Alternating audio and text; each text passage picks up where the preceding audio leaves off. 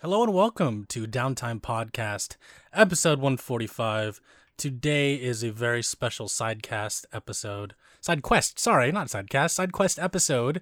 And I have brought with me, back from last week, DJB. What's up, man?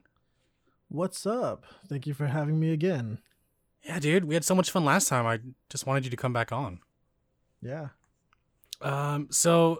This kind of was something I was going to tack on to the last podcast, but I felt like this was something that is a lot bigger and should be talked about at length for like its own separate podcast. And I made it a side quest because I don't think it directly ties into video games as a whole.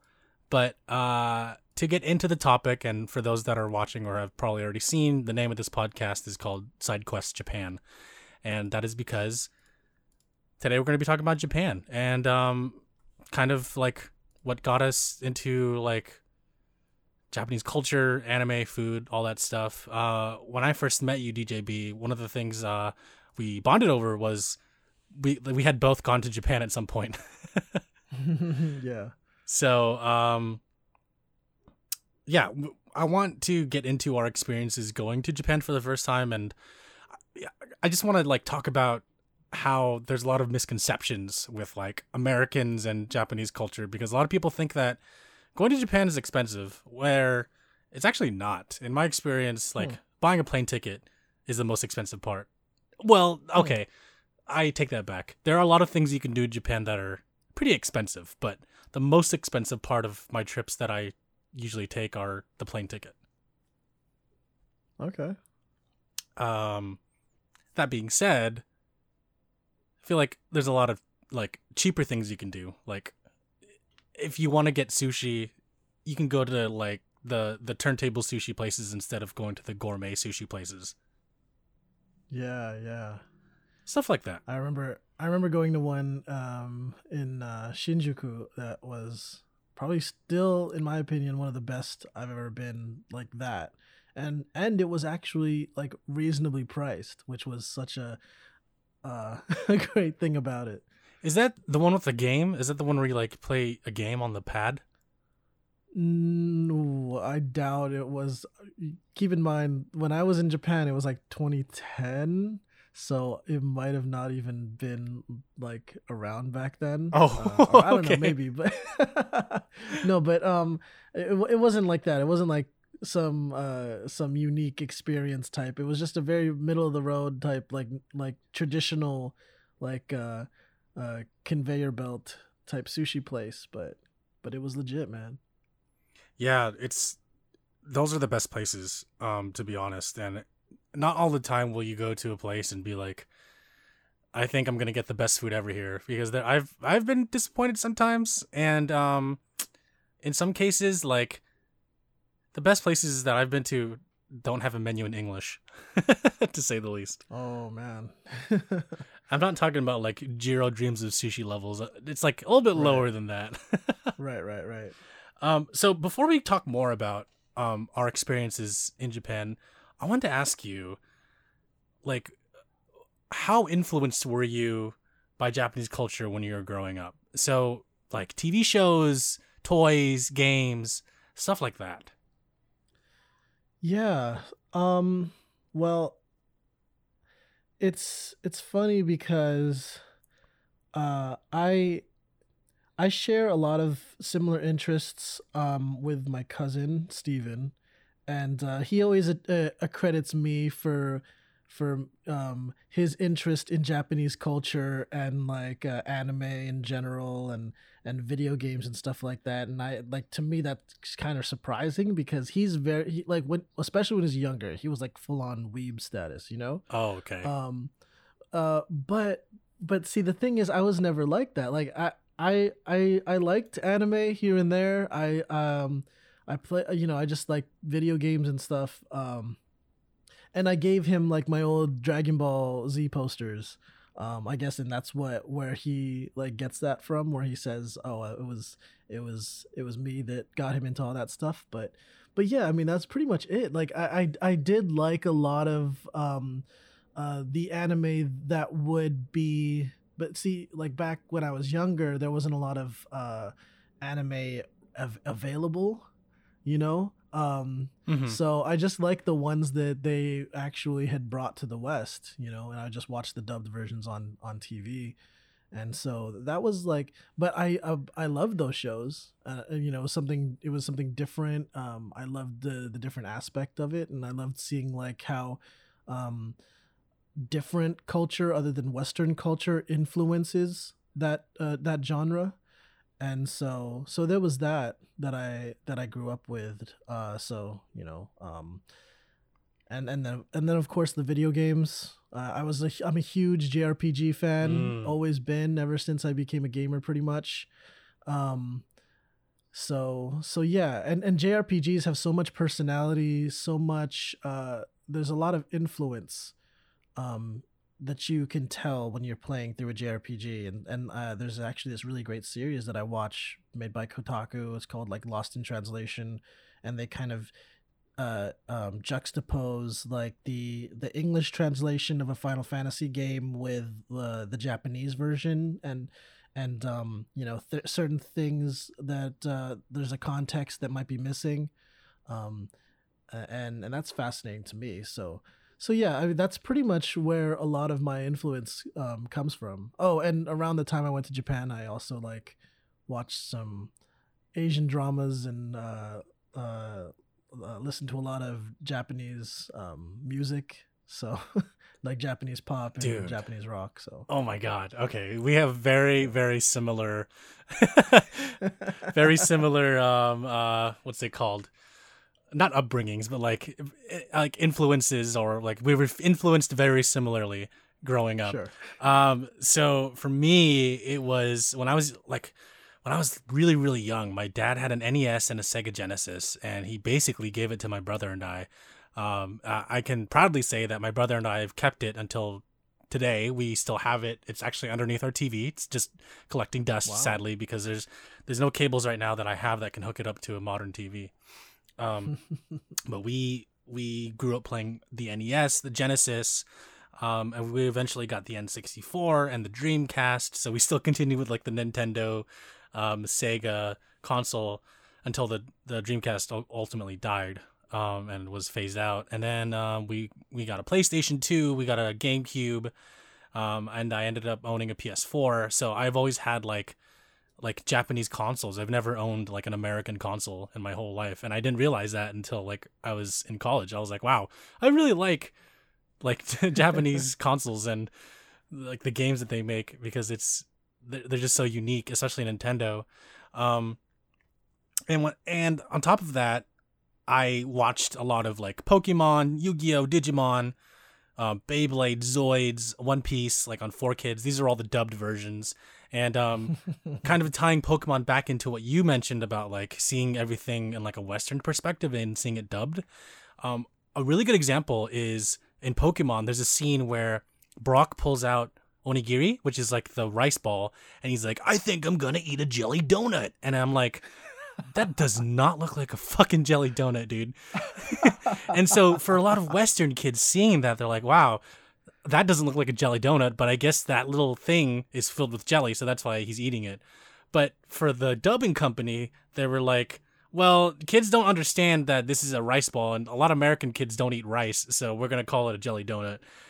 And if you look at that now, you're like, wow, that was kind of stupid of them, but they had the right mindset back then, you know? But of course, I didn't think it was a jelly donut, because, you know, to me, donuts are round, and they're covered with sprinkles. So, Yeah.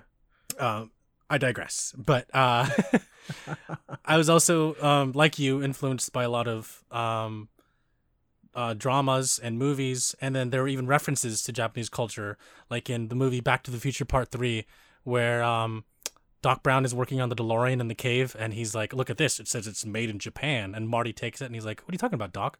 All the best stuff's made in Japan. Because, like, you know, Doc Brown was from the 50s, and Marty was from the 80s, and Marty knew that Japan was huge, and Japan had such an influence on technology and cars back in that Right. time period, that, you know, Japan was the king of electronics, basically. So, yeah, I mean, I was like, why? Japan is pretty cool, but why? And then, movies like James Bond's You Only Live Twice really, like, you know, introduced me to a lot of like some of the stuff that they ate despite some of the really bad things that they show in that movie. Like there's a part where he literally has yellow face. I'm like, bruh, that wouldn't fly nowadays. But yeah, and then in 2006, I was introduced to Naruto, the subtitled version. My dad's coworker had a bunch of like burned DVDs of Naruto, and he showed us, and I was hooked immediately. I loved Naruto. I still do, but not as much as I did back then. I was like almost weeb level. I wouldn't say that because I didn't want to learn Japanese. I was like more into, well, I guess weeb is someone who just doesn't really care about the language. They're just like, oh, the subs are better than the dubs. I didn't really think that, since I was just like, whatever. Sure. It's funny because I mentioned Pokemon, Yu-Gi-Oh, Digimon, all those games, all those shows, and I was actually against anime. I was like kind of an anime hater because my cousins were really into it. I'm like, that's not cool. I'm into American shows like Pokemon. I was so fucking hypocrite. Really? And I didn't know it. Oh my god! Looking back, I'm like, what the fuck was wrong with me? And yeah, I mean, over time, I grew to appreciate it more, and I eventually watched Naruto, was hooked. I was a weeb. I was definitely a weeb, and eventually I watched a drama called Densha Otoko. Have you ever heard of this drama? No.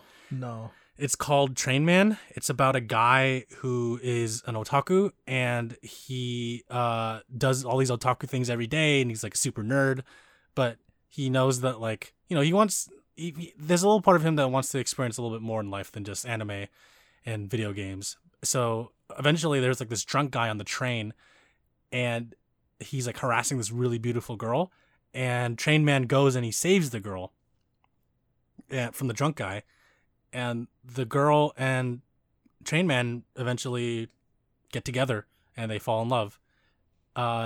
This might sound just like a drama, but actually this is based on a real life event that happened. Not like an in-person thing. It's more of like, it was a story on 2chan. That's like the Japanese version of 4chan, the one that came before it. And right. Yeah, whether or not the story was true, but apparently it had there were some people that figured out who he was, but they couldn't say who because it's anonymous. But there was a whole thread, there was a whole story about Train Man, and he was the one typing like, hey, today guys, I did this, or today she sent me a package. And yeah, it was a true story that turned into a novel and a manga, and eventually a live action TV show and a live action movie. And it's pretty cool that there's a movie version that directly ties into the TV show and vice versa. So I think that was interesting. And then my dad introduced me to that show, and that's kind of the show that pushed me in the direction that I wanted to actually visit Japan.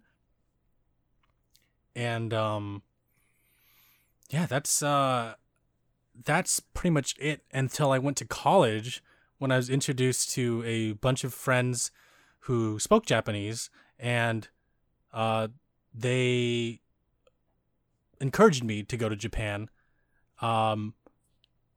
So that will directly tie into my story about going to Japan for the first time. But for you, DJB, what made you go to Japan in 2010? Good question. Well, yeah, again, like I guess all those influences when I was younger kind of just culminated into that interest. Yeah, I guess because you mentioned how like all the mentality that all the best stuff comes from Japan. Like I definitely had that from a very young age. You know, I mean, now that I think about it, you know, like Power Rangers, I was huge into when I was younger. Oh, and yeah. Obviously, that was influenced by, you know, that we pretty much the best parts of Power Rangers came from the Japanese version. Yes. You know. Yes. Yes. Well, Kimberly didn't come from the Japanese version, but anyway. But what else? Yeah. So I think it was around the time that I had this travel bug. I was living in Sydney, Australia for a year, and I had just come back, and I kind of wanted, to travel a bit more and see different parts of the world, because it was cool to experience a different culture when I was in Sydney, and I'd been to Europe before that, and I wanted to go somewhere in Asia, and I knew my cousin was a huge weeb, as I mentioned, and so I brought that idea up to him, and I was like, hey, he was graduating high school, or he had just graduated high school, so maybe this would be a great, like, a trip to do, uh and his parents were totally down to, like, fund that trip as his graduation gift. Whoa. And so, yeah. And so we were like, all right, let's do it then. And yeah, and that's pretty much why it kind of just came together for us. And yeah, just getting ready for that, and absorbing all the I tried to learn as much Japanese as I could in the short time frame that I had, and also just, like, getting hyped by familiarizing myself with more of the culture. Do you remember any Japanese? Oh God. I'm not asking you to say anything right now. I'm just wondering if you do. a little bit. Oh, just okay, here and okay. there. I definitely have not used much of it since. Sure. But yeah, no, I remember learning a few choice phrases. I kind of was relying on my cousin a bit more, because he was the weeb and I wasn't. When it came to, like, learning or speaking Japanese and stuff like that, and also I guess uh I was a little ignorant to the fact that I would need to know more when I got there. Mhm. But I tried to pick it up as quickly as I could, just a few choice phrases that were important to know. Sure. Yeah. So it's funny you mentioned that. When I went to Japan for the first time in 2013, I didn't know any Japanese at all. I knew, like, some Really? basic words, like some, just like, hello, thank you, goodbye. But I didn't know any, like, specific situational words or phrases. Um, and I actually was not supposed to go to Japan the year that I went, and I was so disappointed that I was not going to South Korea, because I in high school, the Japan weeb phase wore off in my freshman year, and I got more into K-pop, like Korean dramas and Korean. Well, who wasn't getting into K-pop at that time? Yeah, yeah. Like Korean dramas, Korean music. Like, I was, like, super into it. I had a bunch of, like, girl group posters on my walls, and I really, really wanted to go to South Korea. But there was a missile scare that happened where North Korea shot a missile into the sea, and my parents were afraid for me to go. And this is in college. So in high school, I started really getting into K-pop, and then it wasn't until college when I was at, like, peak K-pop phase, and I was like, all right, 2013 summer, I'm going to Korea. I had made a bunch of friends that were Korean from college, so they were like, yeah, come out here, we'll meet up with you, we'll show you around, we'll hang out. And I was like, that's so fucking cool. I can't wait to go. And I already had places in mind. I had a whole itinerary booked. I was ready to go. Then the missile thing happened, and my parents were like, you're not gonna go. And I was like, what? So I texted my friends in Korea, and I was like, hey, is it okay if I still go? Like, is this really that bad? They're like, this happens all the time, you'll be fine. And my parents are like, no, it's gonna be worse. And I was like, what? What? They literally said it was fine. And I was so distraught. I had to, like, I didn't make any, like, bookings or anything, but I had to, like, scrap all of that. And I was like, I still want to go somewhere. And they said, okay, well, what if you go to Japan? And I was like, well, I only have, like, 3 friends I know in Japan. They're like, well, it's okay. Like, it's still going to be fun. And I was like, but Japan is just as close to North Korea, like there's That's true. They're not that far. They're like, well, we think you'll be safer there. And I was like, oh my God, this is so stupid. And I couldn't argue with them anymore. And so I bought a plane ticket to Japan. I made a bunch of bookings. I contacted the 3 people I knew in Japan, and I went. And to this day, I've never been to South Korea. I've always been to Japan. I feel bad because I really should have gone. I honestly felt like I should have gone to South Korea, and I still do, but for different reasons now, you know. Let's go, bro. You and me. We'll go to South Korea. I'm so fucking down. Oh my god, you're hyping me up, dude. You're hyping me up. Oh my god. Dude, I'm down. Because I'm the same way. I've always wanted to go to South Korea as well. I just, I've never had the opportunity to, unfortunately. But, I've been to the airport, but that obviously doesn't count. Me too. I've been to Incheon Airport. Yeah. That's my favorite airport. One, because everything is pretty cheap, and two, there's no password for the Wi-Fi at the airport. Because South Korea has like the fastest internet in the world and the most connected country in the world. So I was like, okay, this airport lives up to all of that. Nice. But yeah, dude, I really want to go to South Korea. I'm so down to go with you, man. Like that sounds like it's gonna be a fun time. And yeah, I've lost touch with all my friends from back then, so I literally know no one in South Korea. And I would be lost. I used to like study Korean more than Japanese, and I knew a lot of words. To this day I forgot most of it except for like hello, thank you, and how much is this? And can I get a discount? Okay. I was actually the same way. I was learning Korean, and I actually kind of went harder on trying to learn Korean over because there was a point when I was trying to learn multiple languages, and Japanese was one of them, but Korean I guess I liked the most. I think I like the rhythm of the language, if that makes any sense. Yes. So yeah. And I guess that's probably why K-pop, or part of why K-pop is it's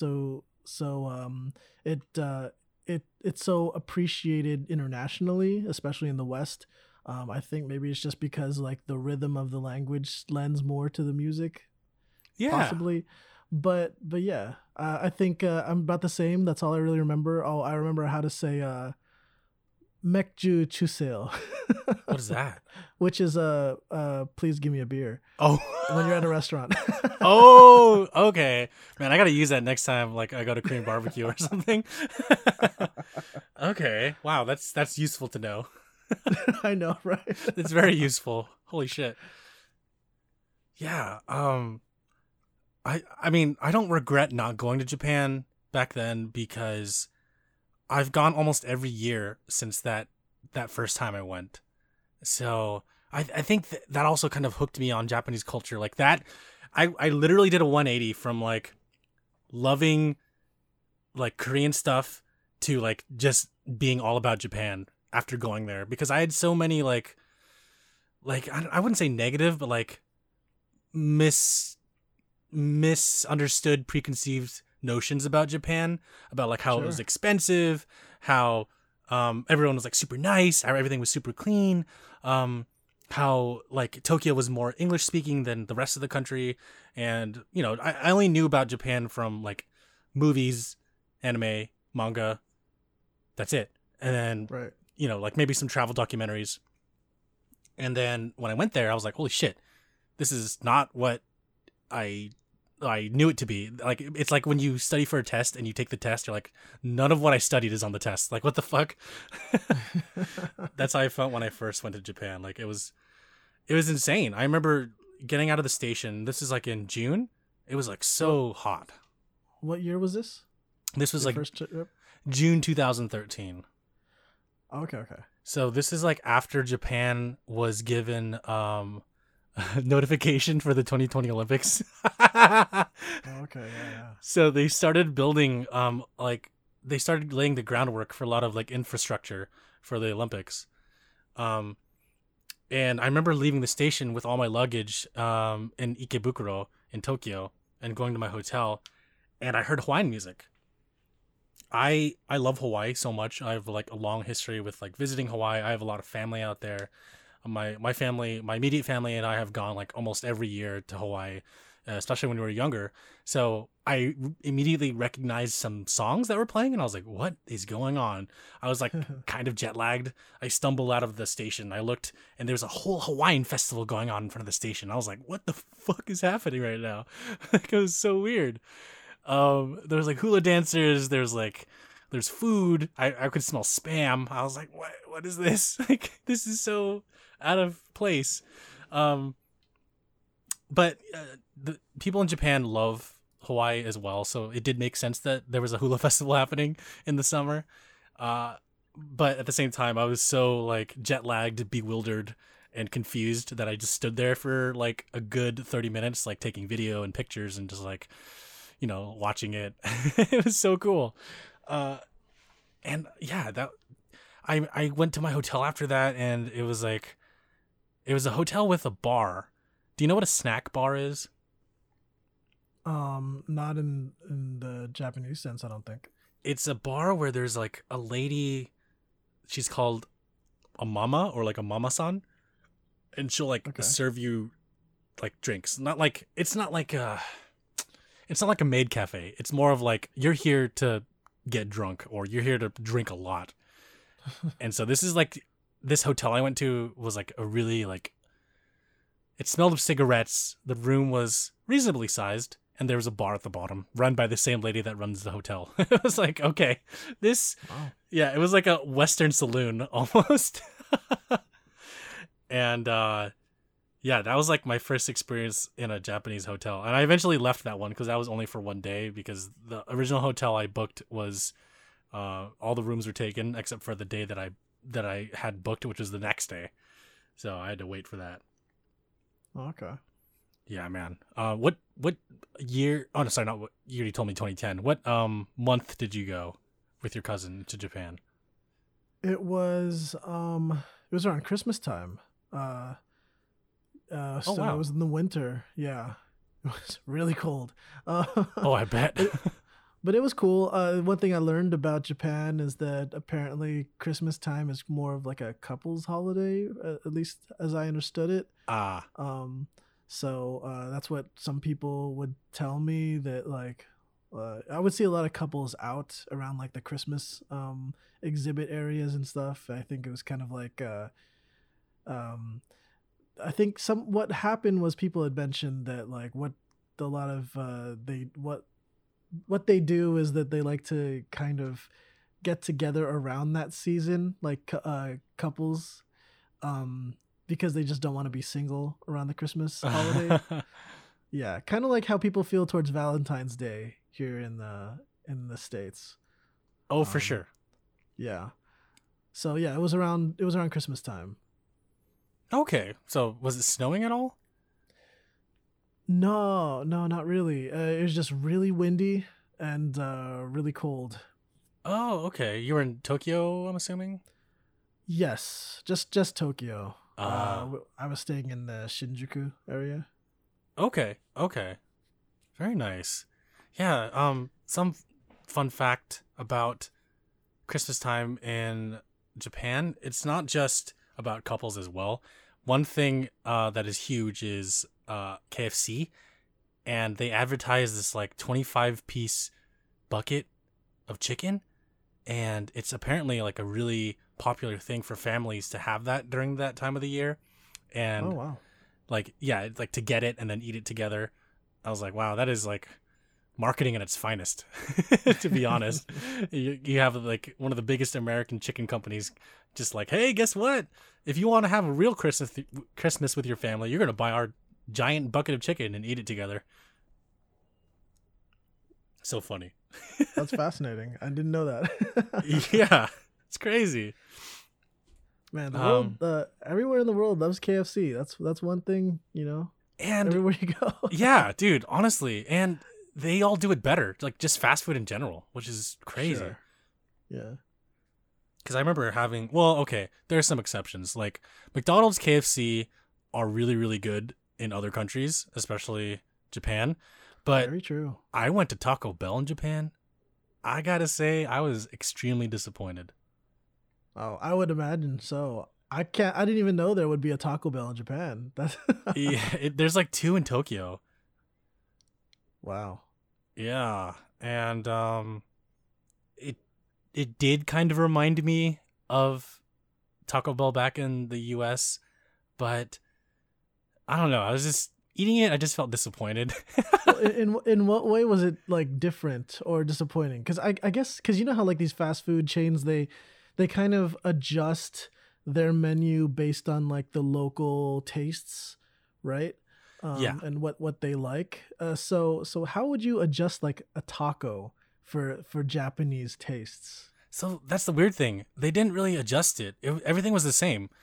We got like two tacos and a quesadilla, and we started eating Oh. it, and it just I don't know. It just didn't taste the same. Like it didn't taste like disgusting. It wasn't disgusting enough for me. It wasn't.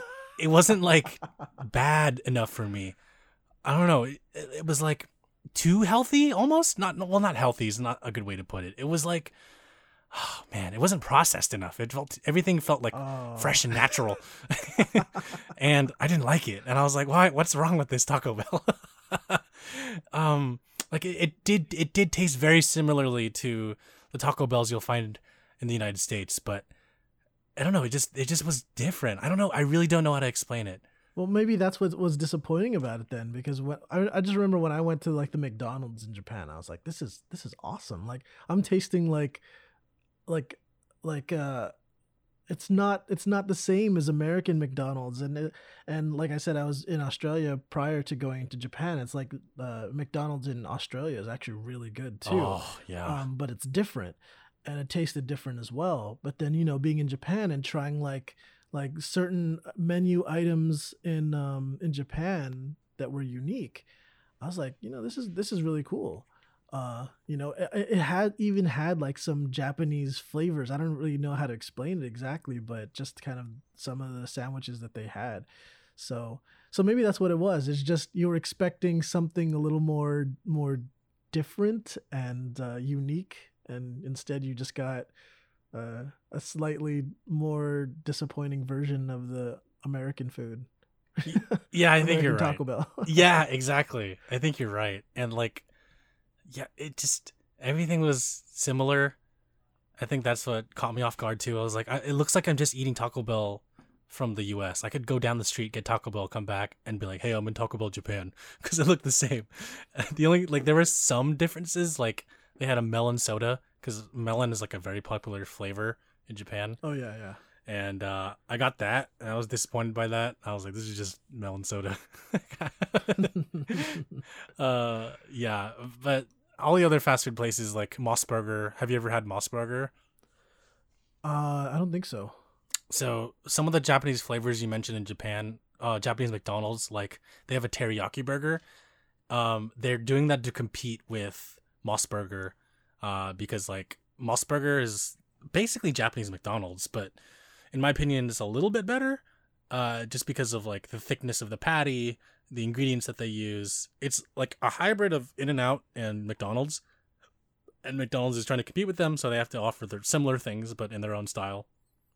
So, yeah, fast food in Japan, especially if it's an American brand, is usually better than their American equivalent. In Yeah, my I believe it. in my opinion, yeah, and in your experience as well. Uh, but yeah, man, tell me more about your first time going to Japan. Like, what did you see? What did you do?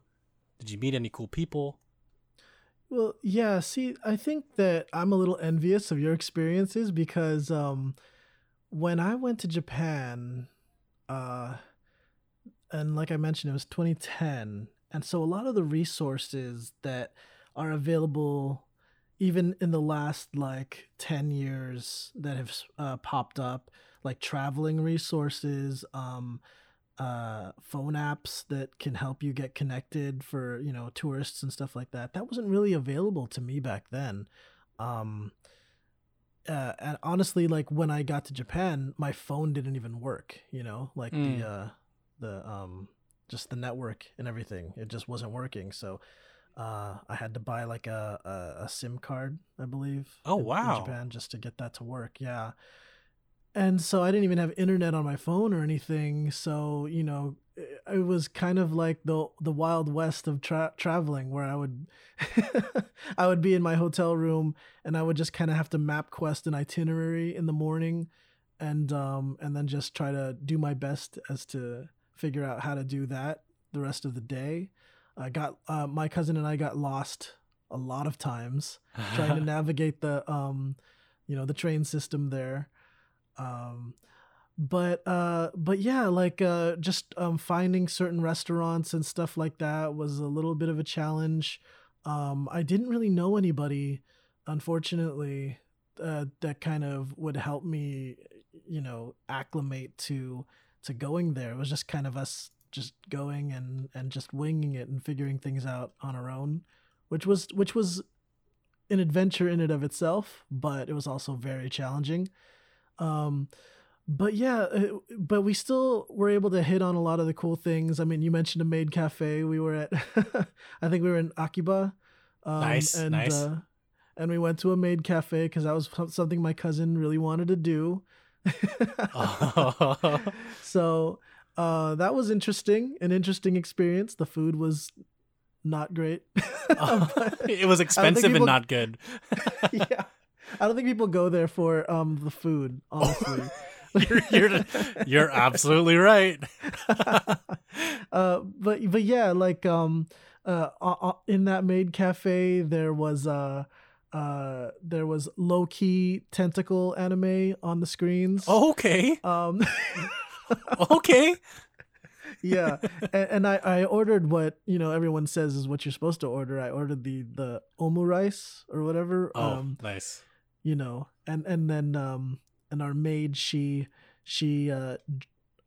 it's funny because she she was trying to speak to us in Japanese, and my cousin only knew like a little bit, and it was just this really like difficult translation situation going on where she was asking me about the dish, and I wasn't sure. I couldn't really figure out what it was that she wanted, or maybe she wasn't figuring out what I wanted. I don't know, but she kept saying like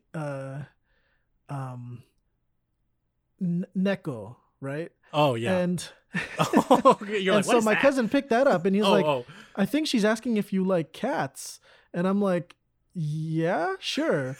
Or I was like, hi. So I guess what happened was she drew a picture of a cat on the plate with ketchup, with the actual omelet, and then she wrote my name on the omelet with a heart. So, all right, that's cool, but that's cute, man. That's cute. It was random. Yeah. It's kind of weird though. You're like, oh, all right, that's cool. Yeah, but that was cool. I mean, I don't think I'd probably do that again, just because it was super expensive, and I also felt a little uncomfortable being there, even though it was fun, and I think it's like a cultural thing. But oh gosh, what else did I do? Well, what's funny is how like you'll be walking in these big areas, and then someone will approach you, like a maid typically might approach you. Yeah. And then they'll try to lead you to their restaurant. Yeah, right. They'll give you either like a tissue, or they're like, come this way, come this way. You're like, no. Right. Yeah. And so, and because like I had mentioned, we didn't really know anybody, like when people would approach us and try to like, being friendly to us and stuff like that, like, we kind of welcomed it. But then we realized, oh, they're trying to lead us to a business.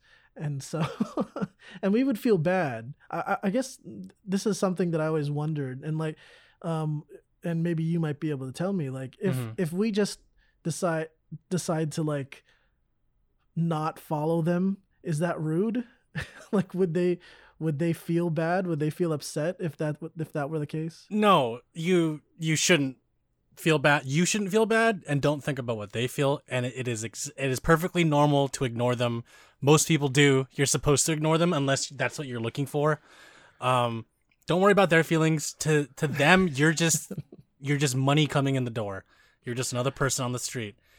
I too felt that way. Like I was getting all these tissues from all these people on the street. And I was like, oh hell yeah, I'm collecting all these tissues. And my friend, my Japanese friend was like, what are you doing? And I was like, well, I'm getting free tissue. And she's like, yeah, well, don't talk to them. Don't look at them. Don't talk to them. Just ignore it. You don't need the tissue. And I was like, oh, okay. So it's perfectly fine to just walk past it. It does, to us, it might be rude because we're like, oh, we actually want to like maybe say hi to them. But for the context of that part of their culture, like just, it's okay if you could just walk by and not say anything and don't follow them because yeah, they're just trying to get boots in the door. Okay. So funny story about that. So my cousin and I, like I mentioned, we were in we were staying in Shinjuku, and then we had dinner at this place that was I guess already Kabukicho. Okay. If you're familiar with the area. I am, yes. Oh my god. So we had dinner in Kabukicho, and I don't know. Sometimes I think back and I'm like, did the owner of that restaurant like did people mark obvious tourists who dropped money at having dinner and whatnot? So as soon as we left that restaurant, which is was a very expensive meal, I think it might have been like a mistake in our ordering. So the meal ended up being pretty pricey. How much? I think it came to about like $70. I forgot how much in yen, but I remember like doing the math in my head. It was like, oh, that was about $70 for just the two of us at the time. Got it. Yeah, and we were traveling on a budget, mind you. So that might be a normal dinner for some people, but for us, we were trying to stay under budget as much as possible.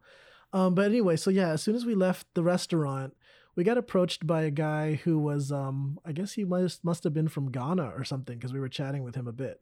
Okay. And he starts talking to us, and he's just saying like hello, and he must have already pegged us as tourists because he approached us in English.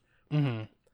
And so he's all like, hey guys, I know a place nearby, a really nice place, like where you can meet some people or whatever. I don't even know if he said that much, but yeah, but it was just nice to like converse with him because we didn't really know anybody. And so we were following him for a little bit, and we were just talking, and he's like, so do you guys have girlfriends, stuff like that.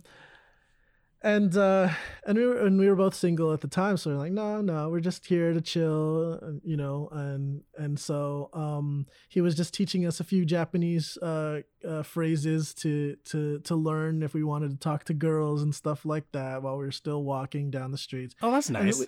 Yeah. He was a really nice guy, and then we started to notice that a lot of the crowds around were thinning out as we were walking, like as we turned a few corners here and there.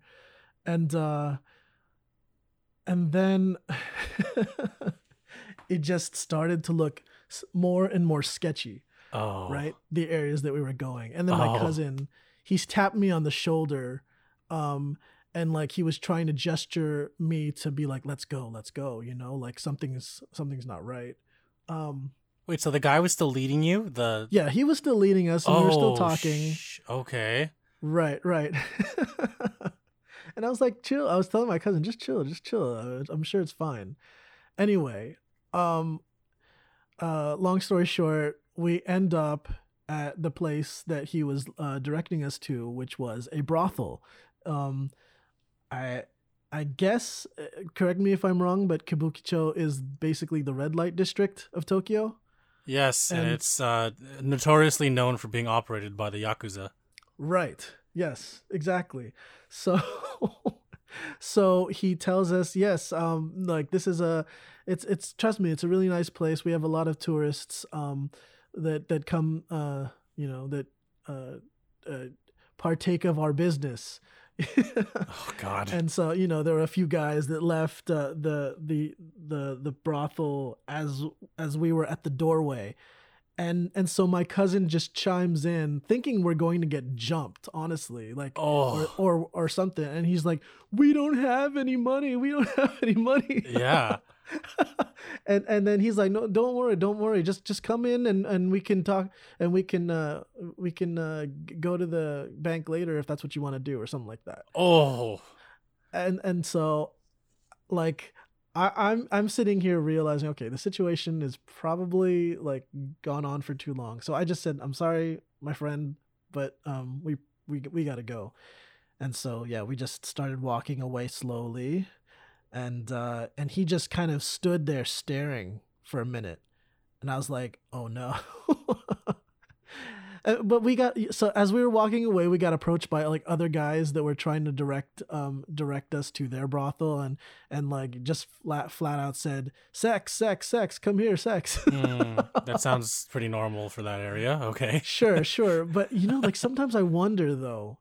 I felt bad for that guy for whatever reason, because we were talking about like the maids that were leading to cafes, and I was like, I wonder if I'm assuming he might have worked for the Yakuza or whatever. Like, do you think maybe he got reprimanded for that situation of like pulling us all the way over there just for us to like flat out refuse in the doorway? I don't know. I worry about like maybe we were being disrespectful, but also we had to watch for our safety and stuff like that. So no, you definitely were not being disrespectful. No is no, and that guy didn't take the hint. And sure. Well, yeah. Going back to your first part about it, I think maybe he did, because there's possibly a quota that he has to meet if he's working for the Yakuza, and if he doesn't meet that number to get people in the door or to like help that establishment make a certain amount of money by a certain time period, then then he's probably gonna get like, I don't know, like whipped or something. Who knows? Flogged, yeah. Yeah, slapped or punched in the face or get a finger something. cut off. I don't know, but that's scary, dude. Yeah, that's scary. I mentioned that story to like somebody else. I'm glad you came out okay. I think what they told me is that like from that situation, they won't harm tourists in Kabukicho so as to like not discourage that market, if that makes any sense. Okay. They don't want to like get the reputation that tourists are not welcome in partaking of the business that goes on in the red light district. So that's why like tourists are generally safe, but yeah. Yeah. Oh, absolutely. You just got to be careful still though, because like they could like drug you or stab you or try to take advantage of you in any way possible, because they're just trying to make money. They're just trying to get by too, but maybe not in the best way possible. Sure. Damn, man. So talking about the Yakuza really quick, this isn't really about an experience I had. It's more of like tying into video games. So I don't know if you've heard, but there's a series on the PS4. They're all released now. It's called the Yakuza series. Right. Have you ever played one of these games? I played one of them. I forgot which one. I didn't really get too much into it. It was cool, I guess. It was just not really what I was feeling at the time. But yeah, I'm familiar with the series. Yeah, I totally understand that. But I encourage you to revisit it. Yakuza 0 is my favorite of the bunch. It is actually one of the main reasons why this podcast was started in the first place. Because my friend and I that did it, Elisa, I actually asked her to play Yakuza 0 because I was super in love with that game. And she started playing it. She loved it. She's like, we should talk about this to other people. And I was like, I don't know anyone else that has played this game. She's like, why don't we just make it into a podcast? And I was like, okay, cool. So yeah, that game is the sole reason why this whole podcast exists, is because we both loved that game. But I encourage you to play it because it represents, the first one at least, 0, represents like an accurate depiction, I guess semi-accurate depiction of 1980s Japan. And it is literally the genesis of the overall story as a whole. So the people that developed it, Sega, specifically Ryuga Gotoku Studios, they take reference photos of the area. It mostly takes place in Kabukicho, and they accurately reflect a lot of like what's there, like certain businesses. and it changes over time because the games all take place in different eras and different time periods. So you'll see it change. You'll hear different sounds. What I really like about the games is that they look and sound like actual Japan to a certain extent. Just like you can literally just sit there and people watch and listen to like all the music that's playing from the different shops. You can you can like listen to like the crosslight sounds, like the stoplight noises, like the beeping that happens every few seconds, and people will cross the street. Especially during this time of COVID, 3 of the games were remastered and re-released on PS4, and I started playing them. I finally finished all of the games in the series, but these 3 felt particularly like impactful to me during this time because I was supposed to go to Japan this year, but could not ultimately due to COVID. And the Yakuza games were a way for me to be teleported to Japan because of how realistic it felt. Not really from a story perspective, but just from an open world walking around the city perspective. So yeah, that's cool, man. Yeah, if there's a chance that you can play the whole series, because literally Yakuza 0 through 6 are all on the PS4, I highly encourage you to play them. They're really good games to stream, I think, because there's a lot of comedy to them aside from the serious storylines. There's a lot of like a lot of the sub stuff is funny. It's an RPG as well, but not in like the traditional JRPG sense. It's more of like a brawler. And yeah, the little details from being able to buy drinks in every single vending machine to going to like a fast food restaurant and ordering specific things on the menu. You can like play the crane game in arcades. You can play basically full arcade games that are emulated within that game. Yeah, if you want to go to Japan, I recommend the Yakuza games. And I know my co-host Elisa would definitely agree that you should play these games. Yeah, man. Actually, that sounds really good. I might just check them out. I think after Japan for me, like I watched the film Lost in Translation. Have you seen it? Yeah. I think that, well,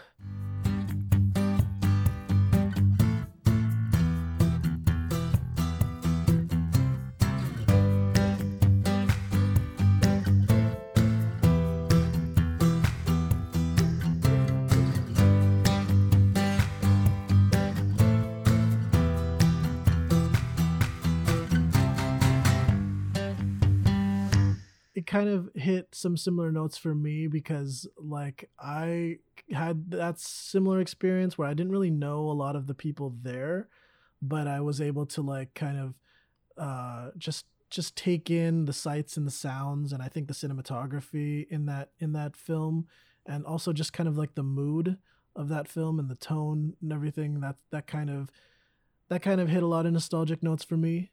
And I appreciate that film, even though I think that film gets criticized a little bit for not properly like portraying like Japanese culture or whatever. But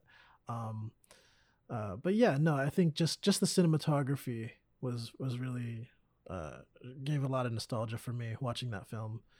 Oh yeah, absolutely. I can see how after going to that place, you're like, wow, I went there, and you're kind of like living through that experience of watching someone else be there, even though it's, technically it's a movie and you can watch it anytime you want. But yeah, sure. Hitting those vibes is definitely, it's a different feeling,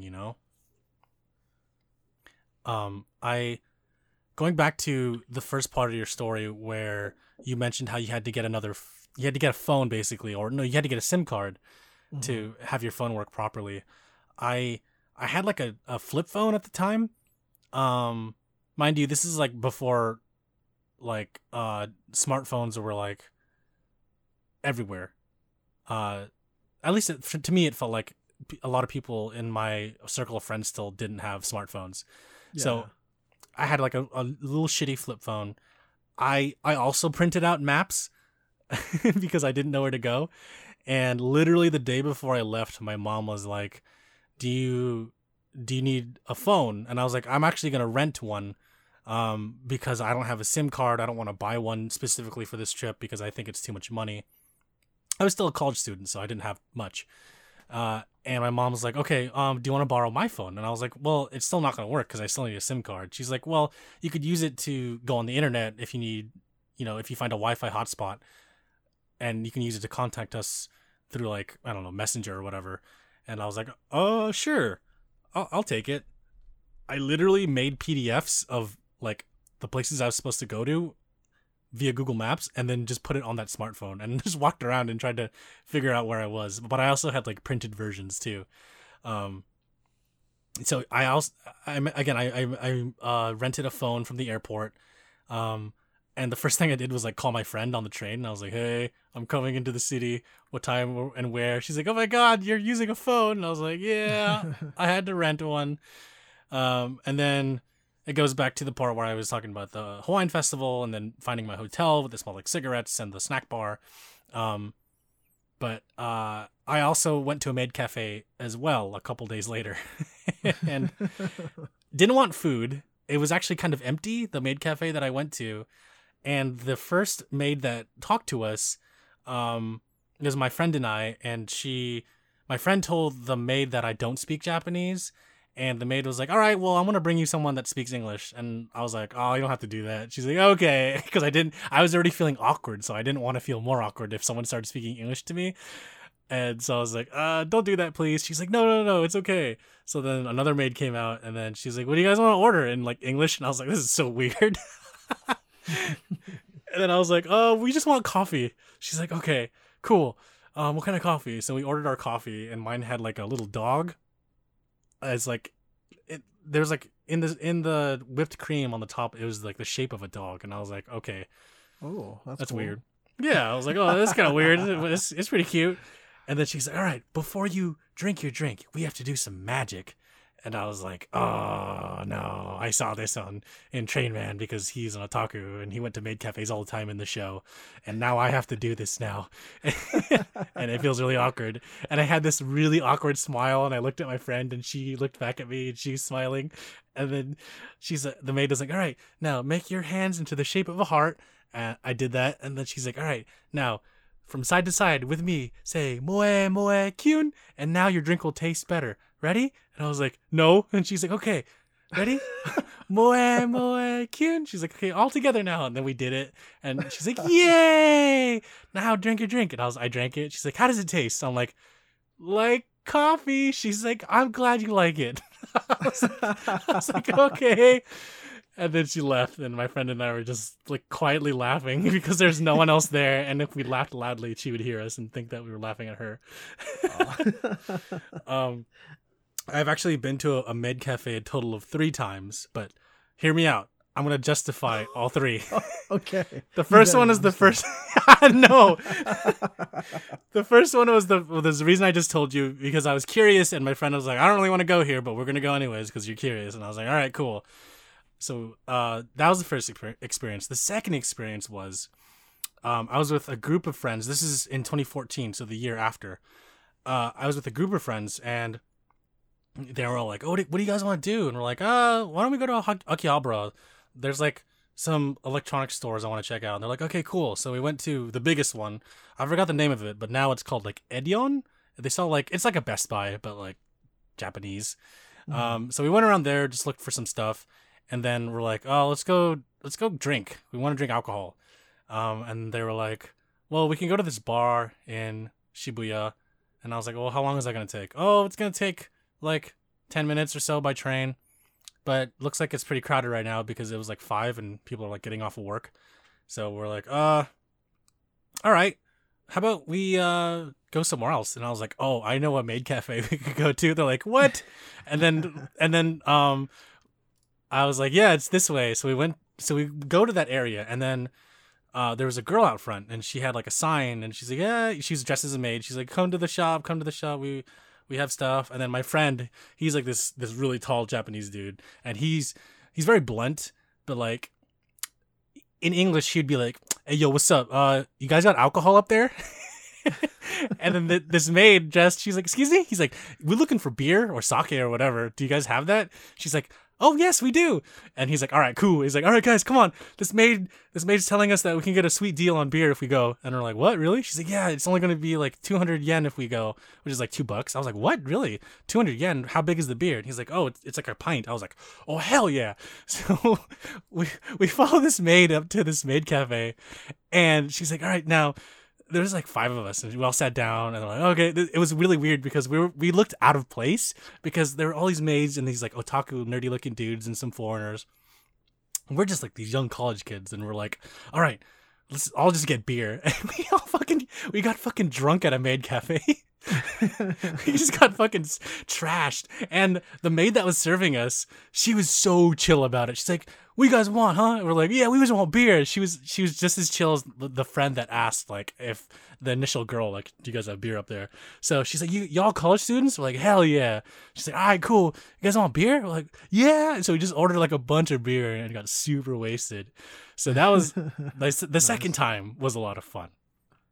I recommend getting drunk in a maid cafe if you have the opportunity to, because otherwise they'll just feel really awkward. Yeah, man. Next time you and I go together. Bro, okay, we gotta go go drunk in a maid cafe. We're gonna go to Japan, and right after we're gonna go to South Korea. Yeah, sounds good. And yeah, we'll get drunk in a maid cafe, so we'll feel less awkward. And then the third time I went, I was with my girlfriend, and we were in Akihabara, and she's like, "Oh, what do you want to do?" And I was like, "Oh." I was like, we could go to a maid cafe. She's like, oh yeah, let's do it. And I was like, no, I was just kidding. It's really weird, really awkward. And the first 2 times I went were not great. The second time was better than the first. And she's like, well, I kind of want to go with you. And I was like, okay, well, it's weird. She's like, yeah, okay, it's fine. So we go up the elevator. We go to the first one, and it's like super crowded. We're like, let's not go to this one. So we go back down the elevator, find another one. And there's this really sweet girl. She's like, oh yeah, come to the maid cafe. And we're like, okay, cool. So we follow her. She gives us a little bit of a discount. We go into the cafe, sit down, and my girlfriend's like, oh, let's pretend that we don't speak Japanese. And I was like, what's the purpose in that? Like, we're just trolling the maid at that point. Like, there's no point. And then she's like, oh, it'll be funny, watch. So then the maid comes, and she's speaking full Japanese to us. We both understand what she's saying. But then I was like, in English, I was like, I would like, like, I was like acting like an idiot. And my girlfriend was also like, yeah, can we get this? And then the maid was like, sorry, what was that? I don't really speak English that well. And then my girlfriend and I just look at each other for like 5 seconds. And then I think at that point we connected. We're like, we'll just speak Japanese because this didn't turn out as funny as we thought it would. And then she's like, yeah, we'll just have this and this. And I was like, and she's like, okay, cool. So she gets this like coffee and ice cream, and we're just hanging out, chilling. And then I was like, oh yeah, look at this. You can get a photo with the maids for like $10. That seems really stupid and expensive. And my girlfriend's like, yeah. And then I was like, well, what if we dabbed in the photo? She's like, oh, because this is in 2017. This is like when dabbing was like super popular. Right. It was like the fad. So then as a joke, she's like, yeah, we could do it together. And then we asked the maid, like, oh, can we take a photo with you? And she's like, okay, but I'm sorry, only one of you can do it. And then my girlfriend's like, I want you to do it. And I was like, man. I was like, no, we have to do it together. She's like, well, we can only do one person in the photo, otherwise it'll be $20. And I was like, okay, that's a little bit too expensive for a photo with some girl that I'm never going to ever see ever again. So then I was like, all right, I'll do the photo. I told the maid, I'll do the photo, and I want to do a specific pose. She's like, okay, cool. I'll be right back. She leaves. She comes back holding this giant whiteboard, and she puts it on the table. She's like, all right, who do you want to take the photo with? I'm like, oh, I could choose a maid. She's like, yeah, sure. So I'm looking at all these girls. I'm like, I don't really care. And I look at her, and I look at her photo, and I point to her, and I was like, I want to take a photo with this maid. She's like, oh, me? Yes, of course. And then I was like, okay, cool. So then we go onto the stage, and this is like in front of everyone, but like, they announced like, oh, this person bought a photo. It's like, when you're streaming and someone gives you bits, or they do a gift sub, and you're like, oh, right. Like this person, they just gifted the sub to these people.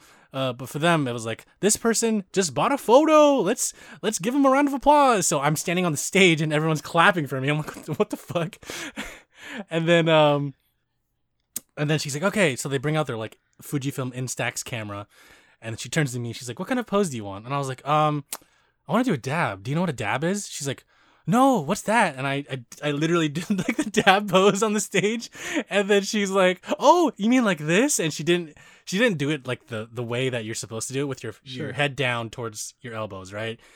She like did it where it was like kind of like a hula dance, and she was looking at the camera.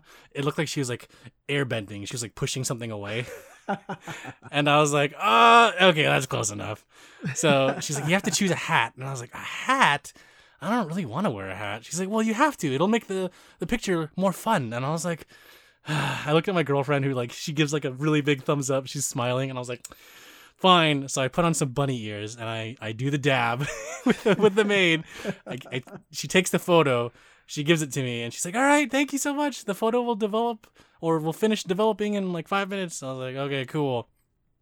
To this day, I still have that photo on my wall because it was fucking $10, and why would I ever throw that away, right? I'm looking at it right now. I'm turning around and looking at it, and it looks so stupid. I look like an idiot. Oh man, that sounds so nerve-wracking. I don't think you could pay me to do that. If someone was like, "Hey, DJV, let me take a photo with you," you're like, "Why?" Yeah. So that was the last time I had ever gone to a maid cafe. But bro, honestly, I will go with you only if we're drunk though. We have to be intoxicated at some point because I don't know if I can go a fourth time. But how was the food though? Because see, like I loved the food in Japan. Like that was honestly like when I went to Japan, that was like my first experience getting legit ramen, legit like udon and all that stuff. And like but unfortunately like the maid cafe that I went to, their food was very no thank you. It was it was very mediocre, you know. Okay. And like the food that I had the third time with my girlfriend, we both had like coffee drinks and they kind of tasted like instant coffee or like Folgers coffee. It wasn't like high quality. It was better than that, but maybe they just poured like a can of Rainbow Boss into a cup and were like, "Here you go. It's gourmet." And we had ice cream and it was like one of those tall sundaes that you see at like one of those classic American diners, you know, those like tall cups. And it was like stacked. There was like azuki beans, there was mochi, there was like 3 different flavors of ice cream. There was like strawberry, matcha, and vanilla, and there was like cornflakes at the top, as well as like some Pocky sticking out of it. So that was like the most elaborate part of it, but it wasn't the best ice cream, but it was really good. Like again, like as you mentioned, like the food outside of that is like super amazing, but like. Sure. The food we had didn't feel like it was dollar store quality, but it didn't feel like it was like worth the price we paid for at the same time. Right. It was okay, but I honestly wouldn't order food if I ever go there again. Yes. I would order like a draft of Asahi because yeah.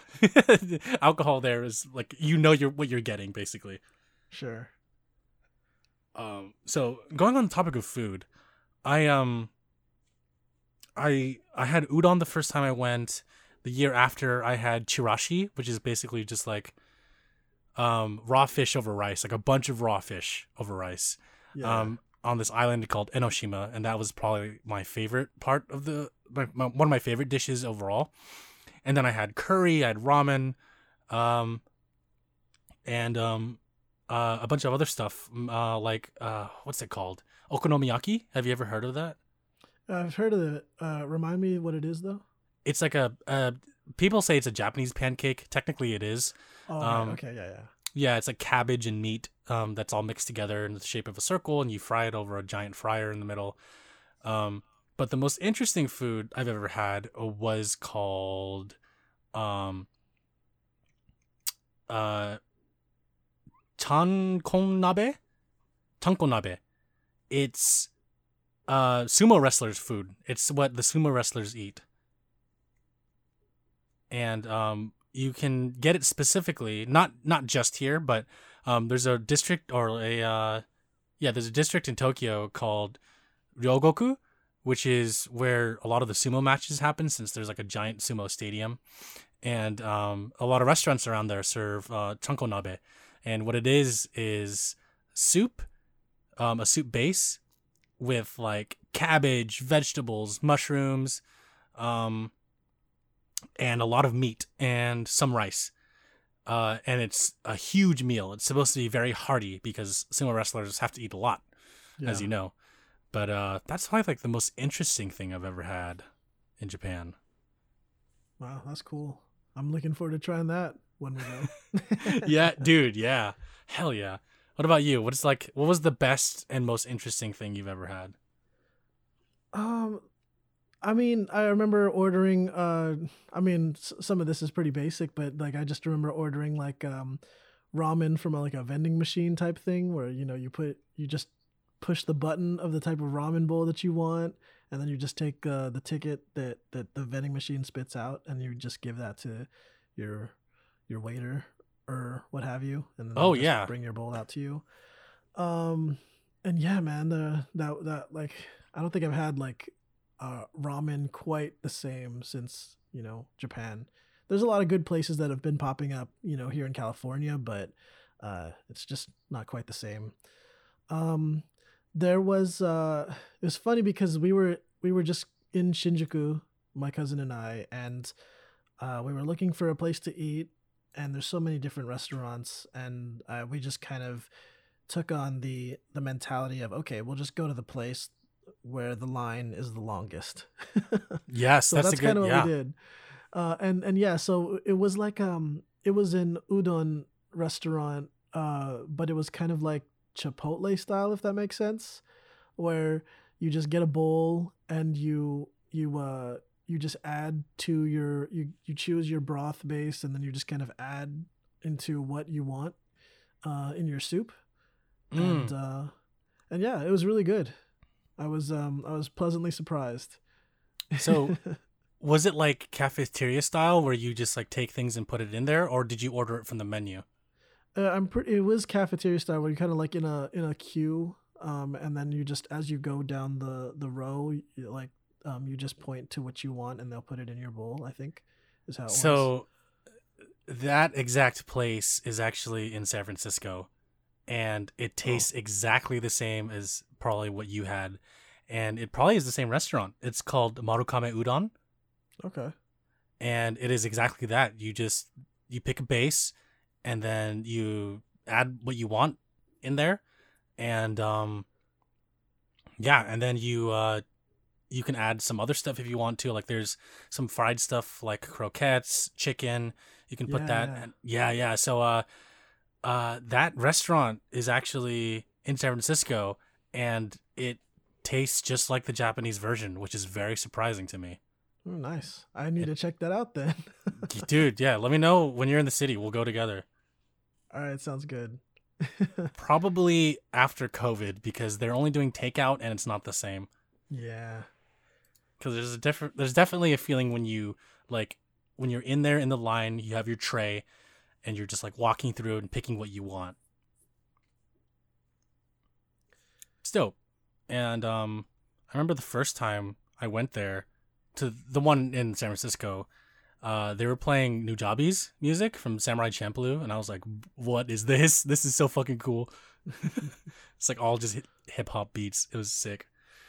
Um, but I digress. So you mentioned udon in Japan and ramen, and it hasn't been the same, right? Yeah. I mean, part of it is also just the experience of being in Japan as well. You know. Yeah, yeah. No, I feel that because when I had sushi in Japan, it just that was like peak sushi for me because it was so good that I didn't know if Yeah, I wanted to man. eat any other sushi ever again. Right. Yeah, because like when I got back to the States, and like I would have the sushi, and it's also, surprisingly it's more expensive here in the U.S. Mm. At least based on like the restaurants that I had gone to in Japan. I went to I mentioned the conveyor belt restaurant that I went Hmm. to, and like most of them was just like most of the plates were just like 150 yen each, which is what's that now, like the exchange rate. Well, back then it wasn't that much. I think it was like $2 basically. Yeah, So yeah. Now it would be like I usually equate it to $1.50, but it's actually less. It would be for us. It would be like, I don't know, $1.30, which is so cheap. Oh wow. Okay. Yeah, Oh yeah, dollar because strong. the U.S. economy was actually pretty bad in 2010, so Yeah, yeah, it's the better dollar now. was pretty shit. But yeah, it is better now. But yeah. So that's actually still really cheap. $1.30 for like a plate of nigiri. You know, like damn. Yeah, you could not go wrong with that. Yeah, it's really good. What else did I have? It was there was it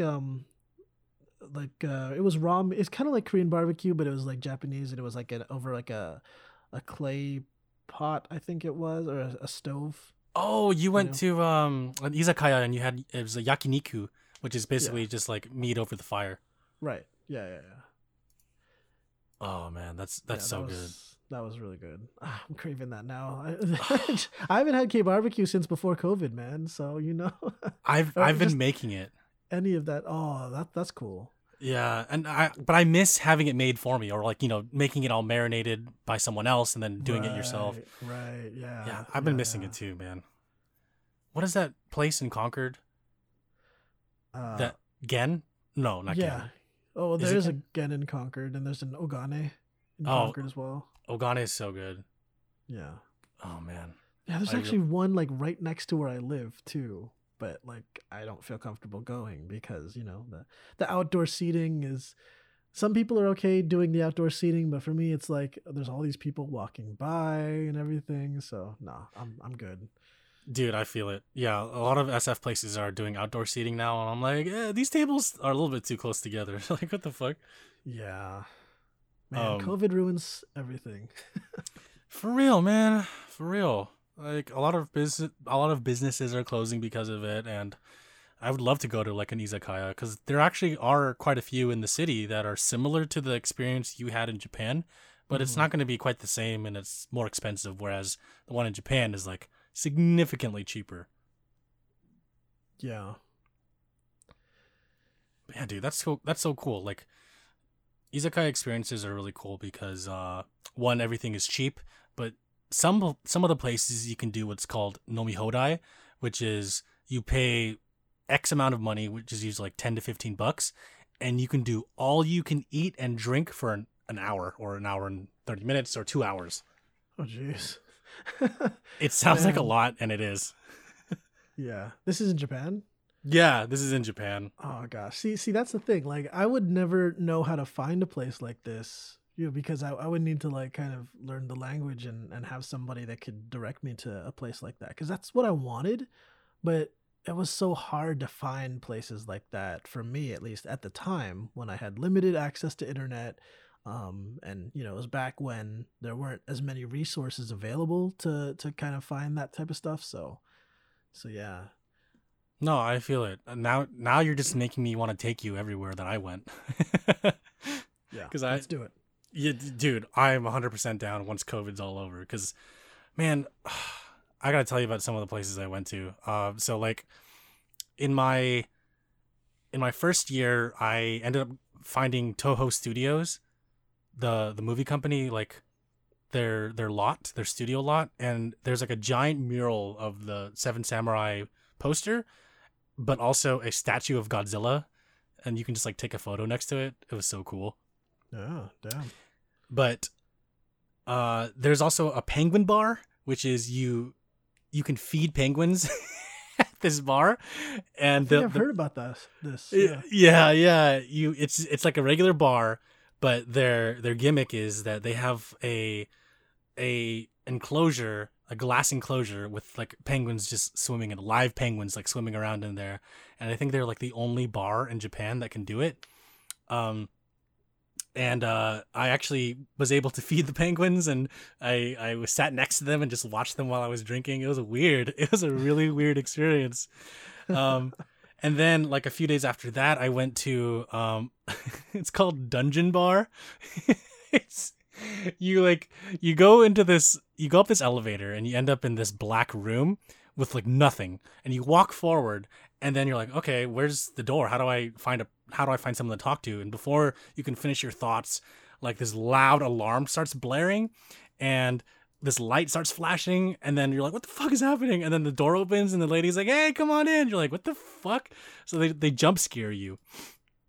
And then you go in there, and then you have like weird food, like there's like syringes in the food, there's like you drink out of beaker cups, like the food is shaped like skulls and eyeballs, and then every 30 minutes an alarm will go off, and the announcement will be like, there's a monster loose, everyone close your doors, because you're all sitting on like these enclosed spaces that have doors that can close, and you have to close your door, and this dude in a costume comes out and starts fucking opening the doors and scaring you. It's weird, man. Oh, that sounds so awesome. I kid you not. Over that. Dude, oh my God. I was supposed to go with my family this year, and I was going to bring my brother directly there because he's like, that sounds awesome. I was like, yeah, we got to go. And it got canceled. Dude. Oh, I'm so disappointed, dude. I really wanted to go there again because I haven't been there since like 2014. Yeah. I know that there's a Final Fantasy cafe that I really want to go to.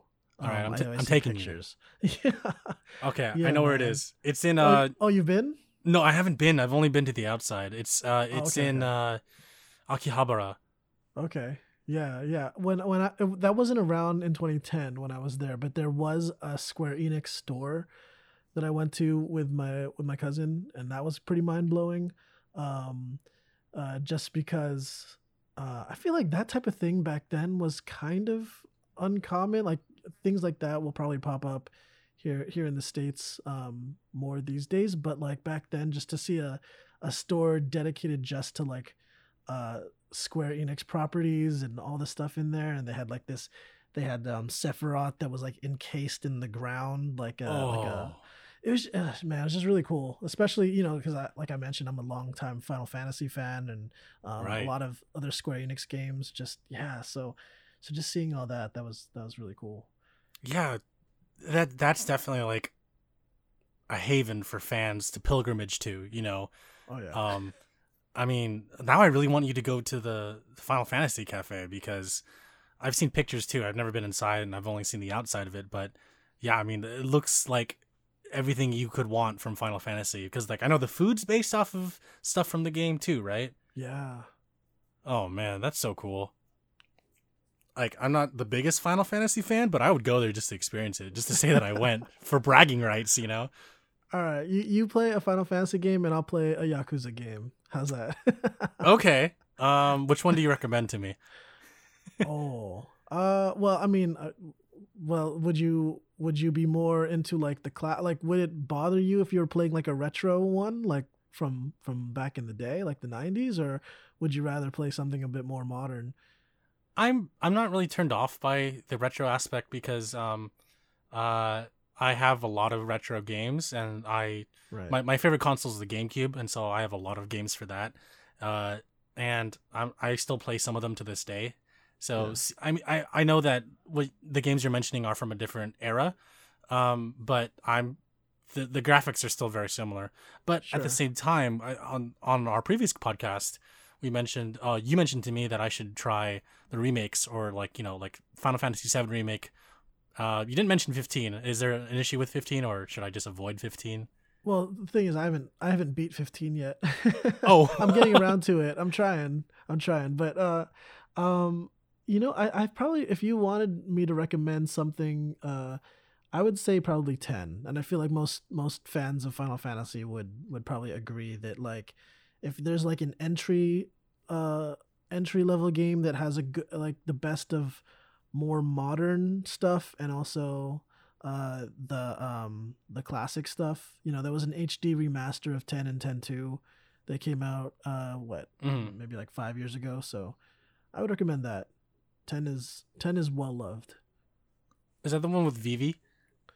No, that's 9. Ah, okay. A lot of people love that one too. It's very like, if there was like a Disney game, like for Final Fantasy, I guess you would say. Well, what I mean is, like, it's very like it feels like a storybook, like a fairy tale, like in the most like traditional sense, I guess. That would be Final Fantasy 9, in my opinion. Oh, okay, I see. Yeah, if that's what you're into. But for 10 has, like, I think it was very, like, the art style was based from like Okinawan style. Oh. So it's very like Islander type, like that type of stuff. Is that the one where the dude goes, ah, ha, ha, ha, Yes. ha? Okay. I'm going to play 10. I'm going to play 10. That sounds awesome. The dubbed version, just so I can hear that. Right. Okay, I gotta see if it's on Switch. If not, I'll just buy it on PC because like I've been playing a lot of Breath of the Wild on my Switch, and I just like the portability, but also like playing it on my TV. So cool, man. If you have a Vita, I mean, I played it on Vita, but not a lot of people have a Vita. Oh, I don't have a Vita, sadly. Okay, well you can get it on PS4. Oh, for sure. Yeah. Okay, yeah, I'm gonna look that up later, dude. Which Yakuza game would you recommend? Please start with Zero. It is Zero. Okay. the first one of the entire franchise that sets the story and the basis for the characters. You switch between two main characters and get two different takes on their lives and story. And it kind of sets up the mechanics for future games. Although this game did not come first, this game came out much later than the first game. The first game originally came out in 2005. So Zero came out in 2015, but it takes place in the 80s. So is it a prequel? Definitely a prequel, but that doesn't discount it from playing it first. You should definitely play Zero first. All right, cool. Yeah, please. There's a lot of 80s nostalgia, which is awesome too. And again, you get to see Japan in the 80s. And a little fun fact, in the 80s, Japan was experiencing something called the bubble. And it's referred to by a lot of people in Japan as the bubble era because Japan was experiencing a lot of like financially exponential growth. And so Japan had a lot of money. They were buying things outside of their country. They were investing a lot of different companies. This happened from like 1986 until 1991, I believe. And when the bubble burst, like Japan's economy fell. And since then, a lot of people have been trying to rebuild Japan to that point because they missed the bubble era when everything was like fun and groovy and everyone had so much money. Little side note, I have a friend from Japan. She told me that her mom was a nurse during that time, and in order to flag down a taxi, you would have to pull out a 10,000 yen bill, which is the equivalent of $100, and wave it in the air so that a taxi would see you and know that you have a lot of money and they're willing to just take you anywhere. Her mom was so rich back in the day that she would just fly to Hong Kong with $10,000, spend all of it on like designer clothes and accessories, and then come back with a suitcase full of all that stuff. I was like, holy shit. Yeah. I was like, what the fuck, dude? That's insane. Why aren't you rich now? I digress. So you talked about the Square Enix Square Enix store that you went to, and how you want to go to the Final Fantasy cafe. Something that I really like about Japan is that they have places like that. I'm not talking about just cafes, but they have like buildings or areas that are dedicated to a specific brand. One of the places that I really enjoyed was in 2018, I went to this place called Sega Joypolis on Odaiba. Odaiba is a man-made island in the Bay of Tokyo. Yeah. It's just full of malls, and it's known for having the giant Gundam statue. Right. So in one of the malls is a place called Sega Joypolis. What it is it's a arcade/theme park dedicated to Sega properties. And I'm not just talking about Sonic. They do have Sonic there. They have Sonic-themed games. But there's like a roller coaster. There's there's like an indoor spinning ride. They have House of the Dead. But it's not just House of the Dead, the video game. You sit in like a moving chair, and there's two screens that you bounce between. And you have to shoot all the zombies with different weapons. So it's like an interactive House of the Dead. There's like a VR section where they have interactive games. There's like a horror section. There's like a wing glider ride that's indoor. But the best part of it for me, and my favorite part of the whole park, was an attraction where it was the Initial D game, the arcade game, but you're sitting in actual cars that are based on the game. And the cars move when you're driving them in place. That sounds awesome. It's sick. Oh my god. I think about it every now and then, and I want to go back. How much did one play cost though? Like 400 yen? So we actually bought day passes that were $40, and you can just play everything an unlimited amount of times. Oh, nice. Okay, okay. Definitely worth it. I remember there were so many arcades in Japan, but like they were just really expensive, and like I would think like how do they afford playing at these arcades regularly? But Yeah, I know, right? It's like there are people that go in there daily, like play the crane game and then leave or whatever. right. Last year I went to round one for the first time. It was in Kyoto. Have you've probably like been to one? There's one in San Jose, I know. Right. Oh, round one, that's a Japanese property? Like Yeah, a I did not. company? Oh, wow. Yeah, I Okay. didn't know that. Like they had their franchise and they brought one over to San Jose, and I was like, well, okay, that's cool. Everyone was getting hyped about it. I was like, why? And then I was like, oh shit, it's because it's Japanese. Like that's interesting. So for those that don't know, round one is like a giant arcade building in the Japanese sense. I haven't been to the one in San Jose, but the one in Japan that I went to had karaoke, a bowling alley, Yeah. darts. There was a bar. At the bottom, there was crane games, and then every floor after that, there was like 7 floors total. They were all arcade games. 7 floors. Holy Oh, sorry, shit. it was 12 floors. I was Oh my miscounted. god. That's Yeah. insane. It was huge, and like the top floor was like karaoke.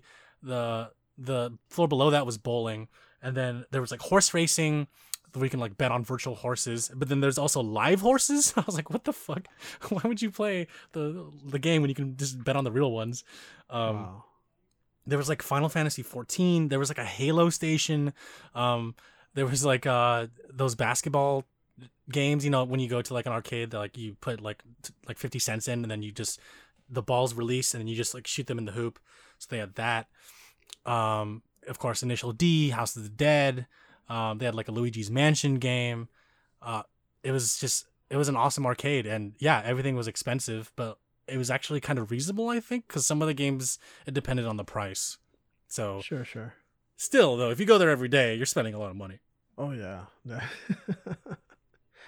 Yeah, but I remember cuz you mentioned Odaiba. I remember going to Odaiba for the Comiket convention. Oh, what? Yeah, it's one of the oldest running comic conventions in the world for those that aren't familiar. But yeah, that was really cool. It's kind of strange, it was a strange experience because like I had been to like Fanime vaguely once. Like when I say vaguely, I mean I just visited. I went for a day and I kind of didn't really stay long cuz I'm not really into like that like I've never cosplayed or anything, Have you Sure. ever cosplayed? I don't know if you're I kind of did. So back in my weeb days, I was like really into anime, of course, and I Yeah. went to this convention called SAG Anime. I don't know if you've ever heard of it. No. It's an anime convention in Sacramento, California. Okay. And then my cousins and I were like, hey, let's just cosplay as the Melancholy of Suzumiya classmates because it's just a white shirt and a red tie. We're like, okay, cool. Right. That was the only thing I did. So it wasn't really true cosplay. I was dressed as like what looked like a Mormon Mormon dude. That's funny. I could have had a Bible and be like, hey, what's So you're up? cosplaying as a Mormon, yeah.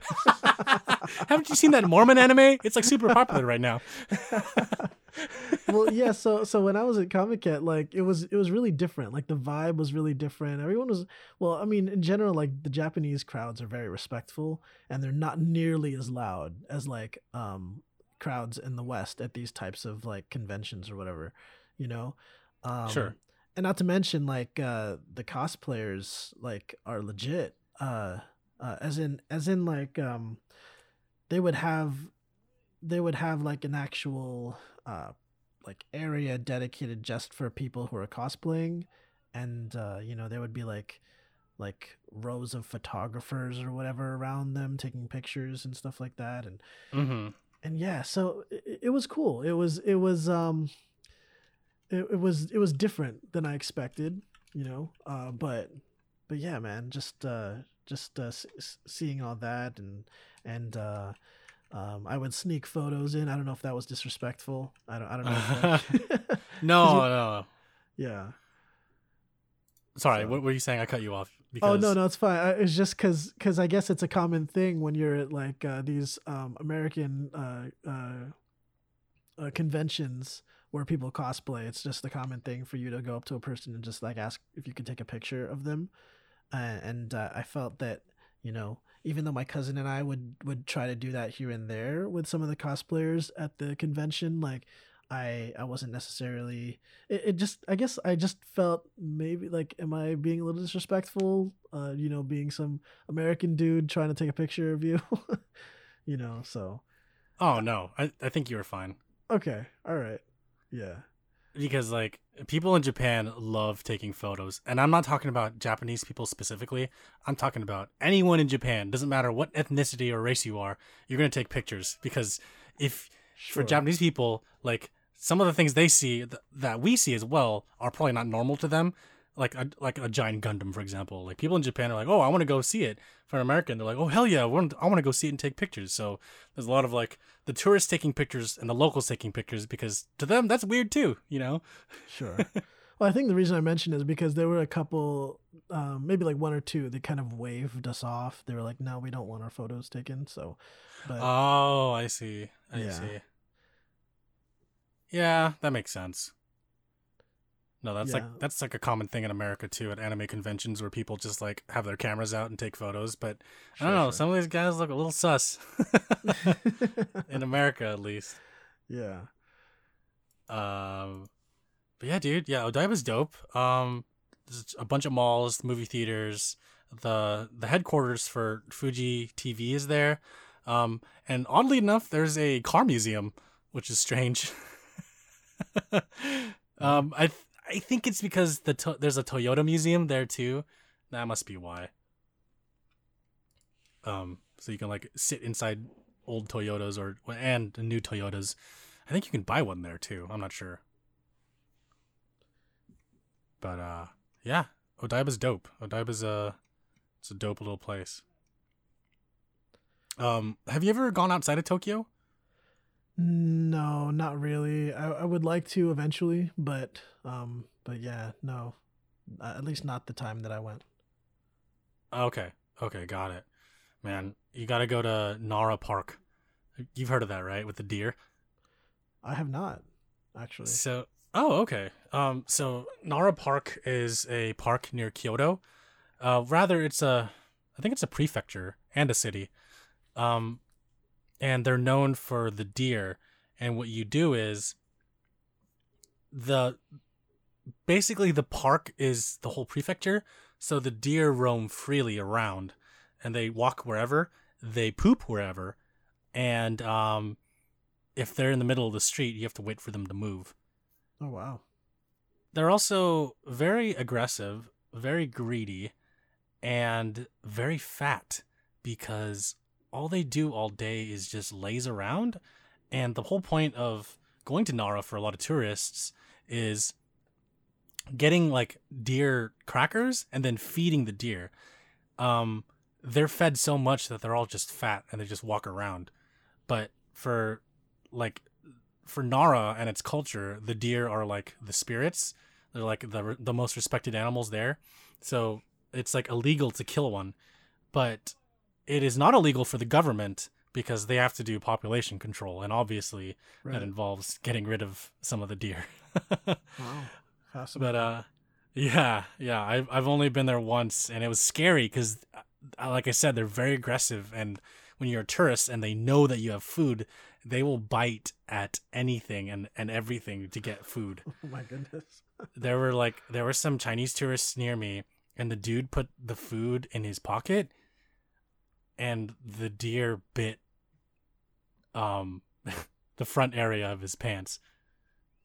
Oh my god. And he was like, "Oh my god!" He's like freaking out. And I turned to my girlfriend, and I was like, "Yep, that thing bit his dick, like for sure."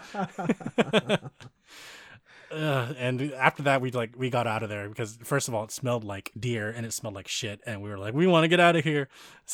And the deer were just so scary. But I'm not trying to tell you shouldn't go there. I'm trying to tell you should go there and experience it, and then be afraid, just like me. Oh no, sure, sure. I'm down, man. I'm down for whatever. You know, it's something I also want to do. is I want to go to a wrestling show in Japan because I know that wrestling is actually pretty big. Are you familiar with like Japanese wrestling at all? You're not talking about sumo. You're talking about like Japanese wrestlers, right? Yeah, like pro wrestling. Right. Yeah. I'm kind of familiar. I had a friend that was really into watching it. But at the same time, there's a show on Netflix called Terrace House. Have you heard of Okay. it? Yeah.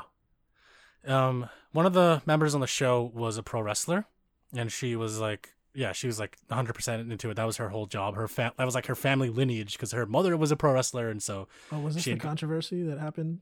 yeah, she Yeah. ended up taking her own life. So Yeah. it was very sad. But and now the season has been taken off of Netflix. But while I was there, like millions of other people, we all watched it, and yeah, she was a pro wrestler, and she's really good at it, and it looked like a lot of fun to watch. So I am also interested in watching it. Yeah, like one of my favorite wrestler, like a female wrestler named Kairi Hojo. She was in the WWE for a while, and I always root for the Asians to make it in WWE because there actually has yet to be like an actual like um Japanese wrestler. Even though Japanese wrestling is so big and so influential in the wrestling industry, like um there hasn't been a Japanese wrestling champion yet, And so I was waiting. Well, I take that back. Asuka is I think the first Japanese female wrestling champion in the WWE. Um, Mm. but yeah, like just there hasn't really been that many big ones, and so I was really rooting for her to make it, but she actually, because of COVID, it made things complicated, so that she kind of opted out of her contract, I believe, and so she's no longer wrestling with the WWE. But I was so bummed, man, because Oh she's man. really good, and like, and I also like the fact that she just looks like somebody I could have went to school with. Oh, that's so So cool. yeah, but yeah, man, Japanese wrestling is so influential in the wrestling industry, and I feel like they just kind of get poorly represented and poorly used in like Western pro wrestling. Yeah, it's definitely one of those things where you know of it, but it's also like really big only in the country that it came from. Sure. And even though it has a like a counterpart, an American counterpart in this respective, like it's like you're aware of it, but it's not as big as it is in the U.S. Another example I can say is about like Japanese high school baseball. Now you might be like, wait, what are you talking about? Like, why high school baseball? Well, it's actually because there's a tournament that happens every summer, in I think it's Kyoto. It's called no, it's Kobe. Well, there's a stadium called Koshien, and it's also the name of the tournament. It happens every summer, and even though Japan does have like Japan Major League Baseball, the high school baseball is the most popular because it's been happening for I think over 100 years now. And the teams that compete are like very competitive. They take the best teams from every single prefecture in all of Japan, and they all fight it out. And this is a lot bigger than pro baseball in Japan because pro baseball, you're like, okay, whatever, it's pro baseball. But like these kids, they fight really hard for this tournament, and then a lot of them end up becoming pro baseball players in Japan. So there's that aspect of it that like everything's on the line. So I Yeah. think that's why a lot of people really like it. But going back to Japan Pro Wrestling, the only big name I know in Japan Pro Wrestling is Masahiro Chono. Have you heard of this guy? Sounds somewhat familiar, but not. I don't. Nothing rings a bell exactly. That's all right. He's a pro wrestler, and he's done a lot of not just pro wrestling stuff, but he's also on this show that happens every year. There's this comedy group called Gaki no Tsukai, and they do a comedy show every single year at the end of the year on New Year's Eve, where they have to not laugh for 24 hours. And a recurring segment every year is that pro wrestler Masahiro Chono will come out and he'll slap the shit out of someone just because he can. and because he's so tall, he's like 6 feet, and he's so muscular. And then if you saw him, you're like, oh shit, I don't want to get slapped by this guy. But that's like the most comedic part of him that I know. And I don't know too much about his wrestling career, but I actually saw him in person while I was in Japan one time. Oh wow. This is really tangential, but in the summer of 2016, the height of Pokemon Go was insane. Oh yeah, I remember that. Right? And I happened to be in Japan at the same time. So I was in Tokyo at one of the big parks, and I was just passing through to meet up with a friend. And there's all these people playing Pokemon Go in the sweltering heat, and I was like, okay, this is crazy and stupid. And I'm walking by, I get to the station to meet up with my friend, but I see a large crowd of people and like a long line. I'm like, what is happening? Is this another Pokemon Go thing? And I take a peek, and it's pro wrestler Masahiro Chono doing a book signing. I'm like, first of all, this dude wrote a book? I didn't know he was into writing books. And second of all, what are you doing at this station? Like at the shop near a station, like signing books? It was so weird. But yeah, he's like the only dude I know from Japan Pro Wrestling. But I do want to watch a match live one day, because I think that'd be a lot of fun, just like cheering on, you know? Yeah. I mean, Japanese wrestlers are known to be way more technical. Their moves are very stiff, from what I understand. It's called like strong style, where like it's just the moves will actually hurt. Like you'll watch American wrestling, and there's they do like camera angles and tricks just to kind of make it look like the hits connect, but it doesn't usually. Whereas in Japan, like a lot of their moves are very stiff and Really? just yeah, apparently like they're okay, like taking the pain, that's just part of it. I did not know that. That's scary. I mean, it's still what's called a work, where like the moves aren't like full impact or anything, or they're not like they're not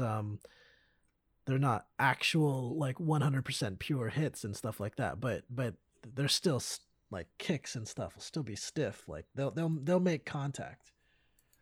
Right. Because a lot of people say it's like acting, but I heard that's also offensive, so I don't want to call it that. Sure.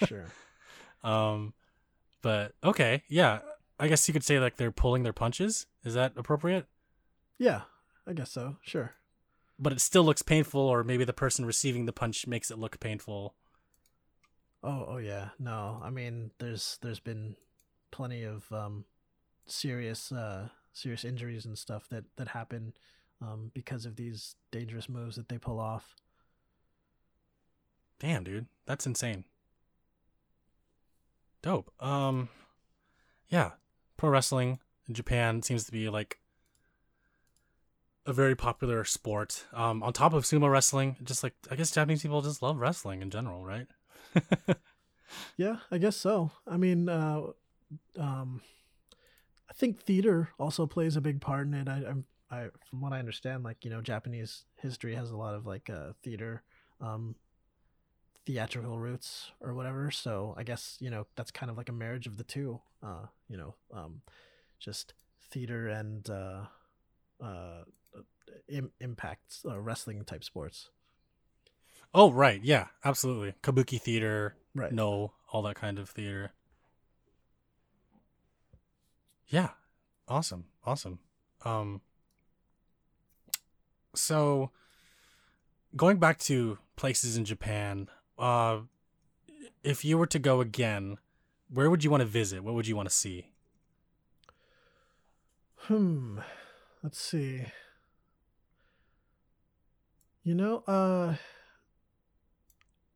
I know that there's different.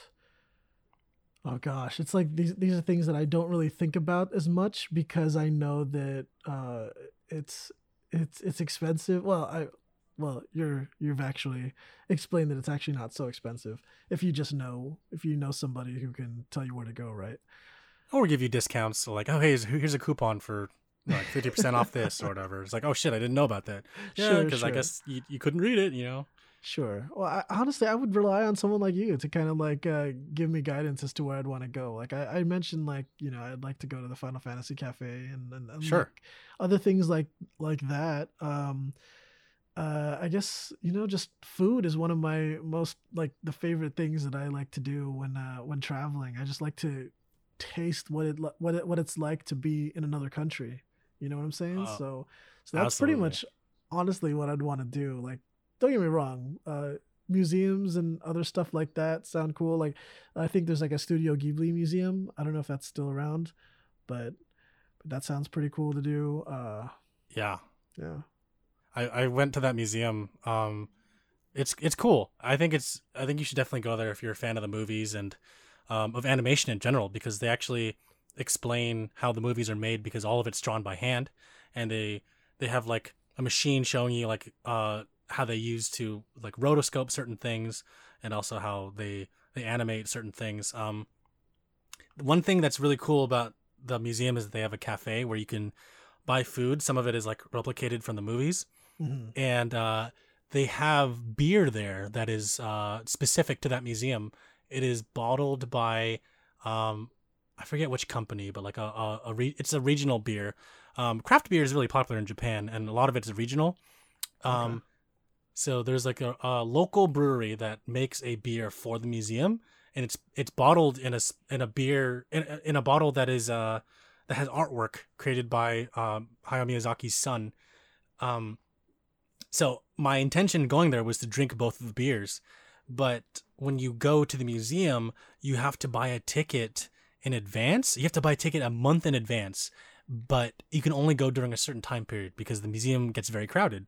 And to alleviate all the crowds, they tell you what time you can go to the museum, which is crazy, right? Yeah. So my girlfriend and I were like, all right, we're going to go to the museum, but it's from 4 to 6, and that's only 2 hours, and the museum closes at 6.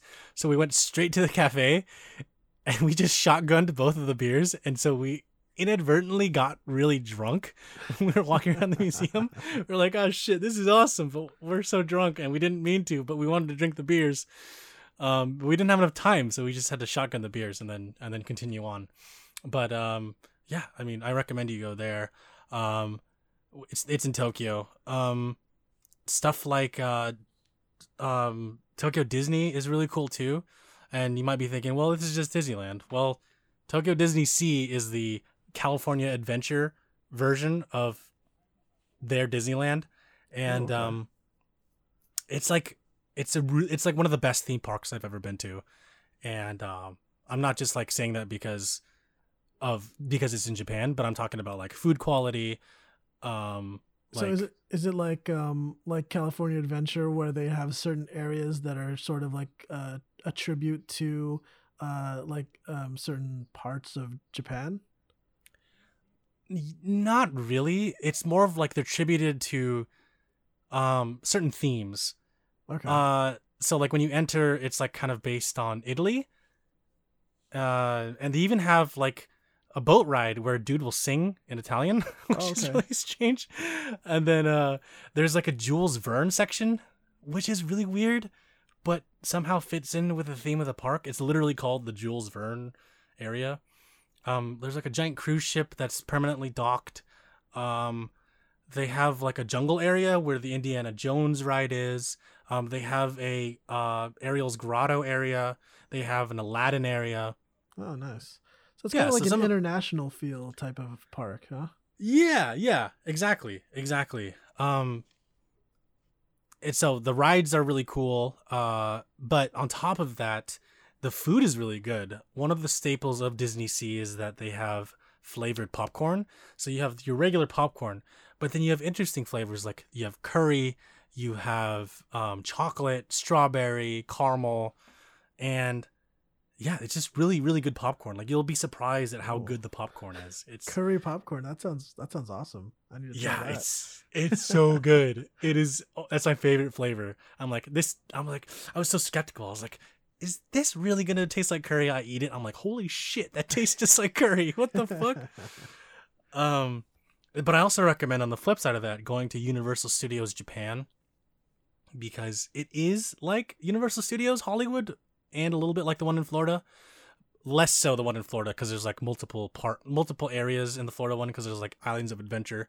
But in USJ, there's actually a San Francisco section, which is really funny. Wow.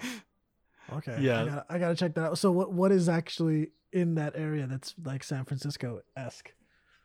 They have a Chinatown gate, Okay. which is not like the one that is in SF. They have the Fisherman's Wharf sign that is pretty one-to-one, but a little bit smaller. Oh, cool.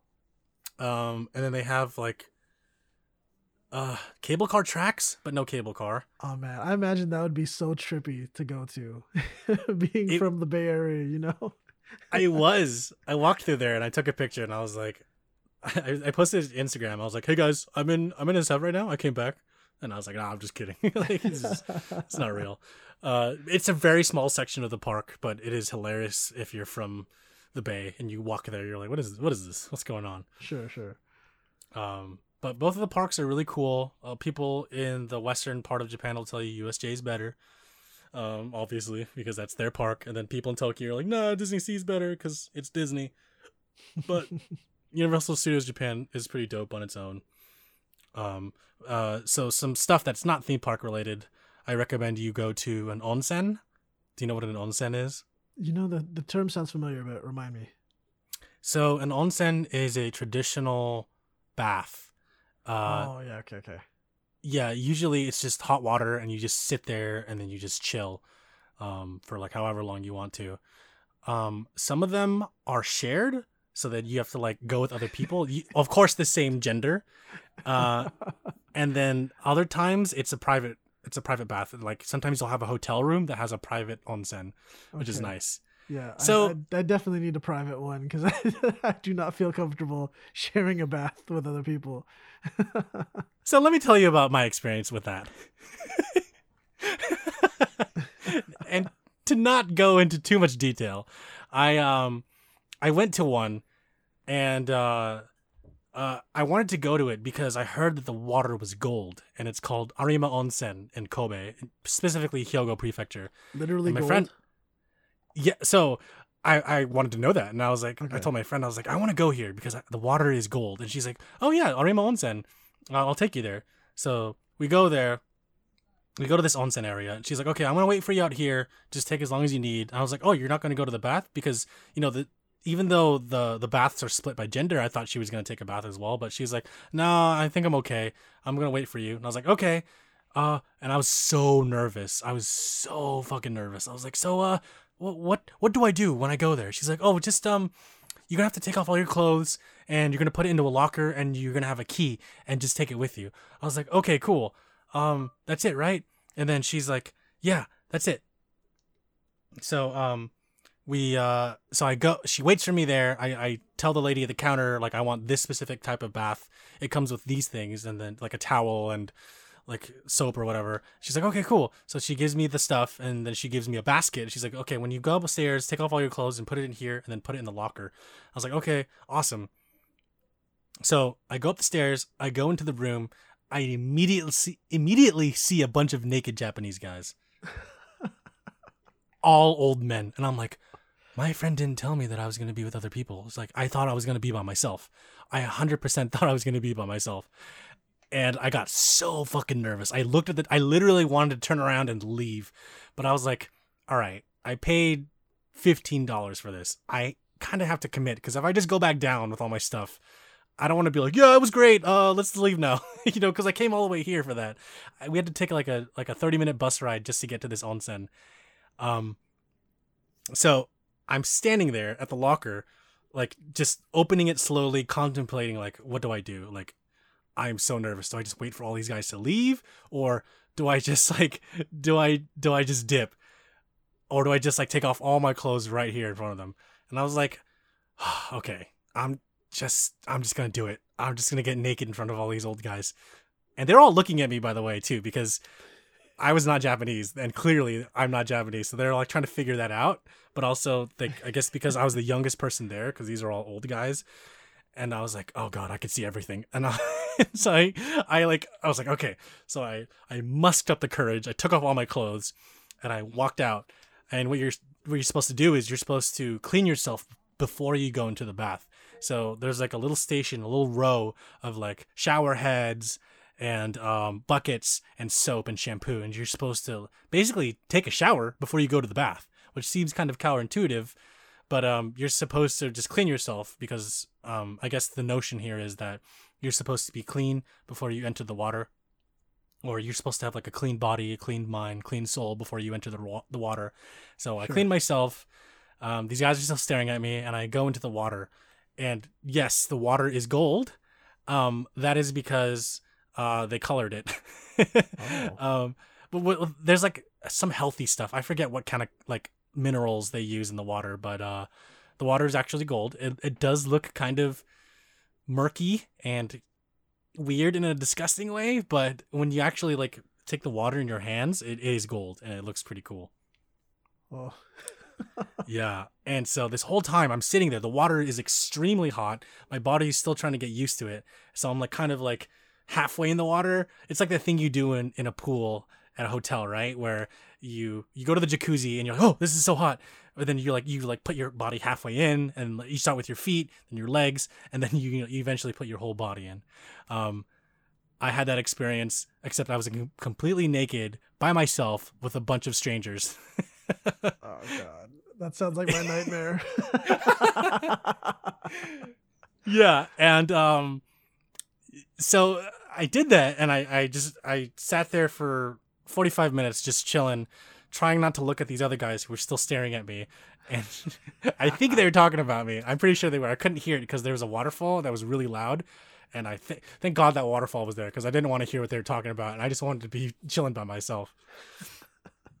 And so I finished, went back down to my friend, and I was like, that was awesome. In my mind, I was like, I don't know if I can do this ever again. Wait, did your friend go to one as well, or they were just waiting for you? Nah, she was just waiting for me for like an hour. Oh, wow. Yeah, 15 minutes for me to musk up the courage, and then another 45 for me to just be in the bath. So... Well, let me ask you, if those Sure. other guys weren't there, would you have enjoyed your experience? Yeah, I think I would have more as a first time experience. I think I would have felt more comfortable, but I also, looking back now, I'm very thankful that it happened because I have actually been to 2 other onsens that were just like that, but in different parts of Japan, and both of those times I felt more comfortable taking off my clothes and then just going into there with strangers. It also helped that the second time I did it was at a semi-private onsen in Hakone. Hakone is the mountainous area near Tokyo, south of Tokyo. I recommend you go there with your wife because there's a lot of ryokans there. Ryokans are like traditional Japanese inns, traditional Japanese hotels. And they're known in that specific region for having an onsen and going there to experience that onsen.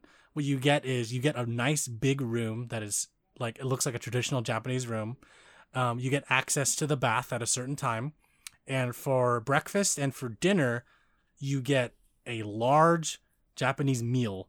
Like there's fish, vegetables, sweets, rice, everything you can think of. Like there's a little bit of it. There's a little bit of sushi, a little bit of chicken, meat, beef, and going back to the onsen part of it, there weren't that many people. There weren't any guys in there when I went to that onsen, and there's like one other dude, and then he left, and so I was literally by myself for like an hour and 30 minutes, which was awesome. And my girlfriend was like, "Oh, how was it?" I was like, "Oh, it was awesome. It was a lot of fun." I was actually alone the whole time. She's like, "What? Really? There was like 20 other people in the girls section." I was like, "Oh shit." That's kind of sad for you, but it was fine because we actually got to go to a private room together. There was a private onsen room that you can book for an hour just for couples. So that was really cool. Ooh, nice. Yeah, man, that sounds awesome. Yeah. And then the third time I went to an onsen, it was in Yokohama, which is also south of Japan, but not as far south as Hakone. And it was just like the first one I went to, the water wasn't cold, but it was a little bit more chill. There was a view of the ocean, which is awesome. And there weren't that many people there either. But at this point, I was very, very comfortable just like taking off my clothes and putting it in the locker and then going to the onsen by myself. That was chill. And then I found out later from a friend who went there the day before. He was like, "Oh, did you go to that onsen?" I was like, "Yeah, it was super awesome." He's like, "Oh yeah, the Yakuza one, right?" I'm like, "Excuse me?" He's like, "Yeah, that one's owned by the Yakuza." I was like, "Why? What? Really?" He's like, "Yeah." I was like, well, nothing happened. I'm okay." He's like, "Okay, we'll just want to let you know for the future." And I was like, "Okay, I'm not going to go back there." What are the dangers exactly, though? Like, what are the dangers of going to a Yakuza-owned business like that? I guess for people in Japan, it's like a scary thing because if you see people in an onsen with tattoos, first rule of thumb is it's kind of like a common thing is you're not supposed to have a tattoo if you go to a public bath because it's illegal, and the whole point of having a tattoo and going to a public bath was to ward off the Yakuza from going. But if it's an onsen owned by the Yakuza, then it's okay for the Yakuza to bathe there. Oh. So, yeah. So it wasn't really bad. It was just like, my friend was like, "Oh yeah, it's just scary because like they could like talk to you or tell you to come there or like mess with you, like just like bully you basically." And Yeah. he's like, "I'm glad that didn't happen to you." I'm like, "Yeah, it was fine. I was with a bunch of old guys, unless they were the Yakuza, but they didn't talk to me, so it's fine." I mean, But yeah, you're patronizing their business, so that's true. I gave them money. But if you ever have the chance to, yeah, try to do one, like preferably a private one. yeah, Maybe. definitely a private one. It is really, really nerve-wracking. It just reminds. I watched like a Japanese prank video where it's like, it's this one guy, he goes to one of those by himself, and there's a hidden camera, and then all at once 30 huge guys just run in and jump in the bath with him. And so he's just like squished up against the wall, and they're all just sitting there like silently, like it's a normal thing. I've seen that video. Oh my god, yeah. Yeah. And he's just sitting there. He's like, fuck. And there's all these like big dudes just around him. Yeah, that I'm sure one of the scary things is that the Yakuza roll deep, so you don't want to be around because they're like all loud and splashing and like, that's their space. Like instead of them coming to your space, you're now in their space, right? So you have to like play by their rules, and if you don't jive with that, then either get out or get punched. Not get punched. That's a little bit too extreme, but you just have to listen to what they say. Sure. But yeah, man. I mean, I honestly, like, I'm not even joking here, and I'm not just saying this because we're on the podcast together, but I actually do want to go with you. Yeah, man. To Japan. Sounds good. Like, I think we'll have a good time. I mean, we'll bring our significant others, and they'll have fun too. Right. How have you now that you're an avid traveler to Japan and you've picked up the language and everything, like do you feel like a foreigner when you go still? Like do you like response towards you? Like have you you know what I'm asking? Like do you feel comfortable already like when you go to Japan? Wow, that's an interesting question. So when I go to Japan, now that I've been a few times, I still feel like a foreigner, and I constantly do when I'm there. Like I'm very self-conscious of it because, being a foreigner in Japan is not a bad thing. It's more of something that like people will know that you're a foreigner. They're like, okay, you're not from here, so we have to like treat you differently, basically. When you're a Japanese person, there's different standards that you have to adhere to, but I'm not saying that's a good thing or a bad thing. You can actually get away with a lot of things as a foreigner because you can play "I'm the foreigner" card, Right? And it's okay because the Japanese people are like, okay, you're not from here, you didn't know what you were doing, and it's okay. We'll let you pass, but just don't do it again. But if you're a Japanese person, they have a lot more higher expectations of what you're doing. Oh, wow. I wish America was more like that. I feel like it's the opposite, where Americans are kind of like, "Oh, you got to be like us," and so. Yeah, the good thing about being an American is like, oh, you can be whoever you want to be, right? Sure, that's true. But that's the nice thing. That's, I guess, one of the staples of living in America is like, yeah, land of the free, home of the brave. Whereas Japan is like, okay, we're all organized and you have to adhere to these things and you have to be this way, which is kind of bad in the long run. We can talk about Japanese work culture, but that's a whole other topic that'll take a long time. But as far as comfortability goes, I think I do feel more comfortable being in Japan because I do know a lot more Japanese than I did back in 2013. So I feel more comfortable speaking it, but I don't feel as confident when I'm there speaking it. Sure. Because first of all, there's a lot of different dialects in Japan. Like Osaka, Kyoto have their own way of talking, their own different words. And I'm still like on the Tokyo dialect where it's like the quote unquote standard Japanese. So when you go to Japan, you think of like, oh, there's a certain way to say thank you, which is like arigato. There's a certain way to say hello, which is like depending on the time of the day. But in the Kansai area, they have what's called Kansai-ben. And then they have, in Kyoto, in Kyoto and Osaka, there's a word called okini, which is the Kansai way of saying thank you. It's like, that's completely different than what I learned. So, when you're learning Japanese, they don't teach you specifically the dialects and the regional dialects. Funny story and some context. One of my friends, she's from southern Osaka, and the dialect there is very, very strong. So the equivalent would be in Japanese would be having a southern accent in America. Okay. So like if you go to the South in America and you hear someone talk with like a southern drawl, sometimes you don't know what they're saying. For me, visiting my friend's family in southern Osaka was like I was in a whole other world because they were speaking a whole other dialect of Japanese that I did not know.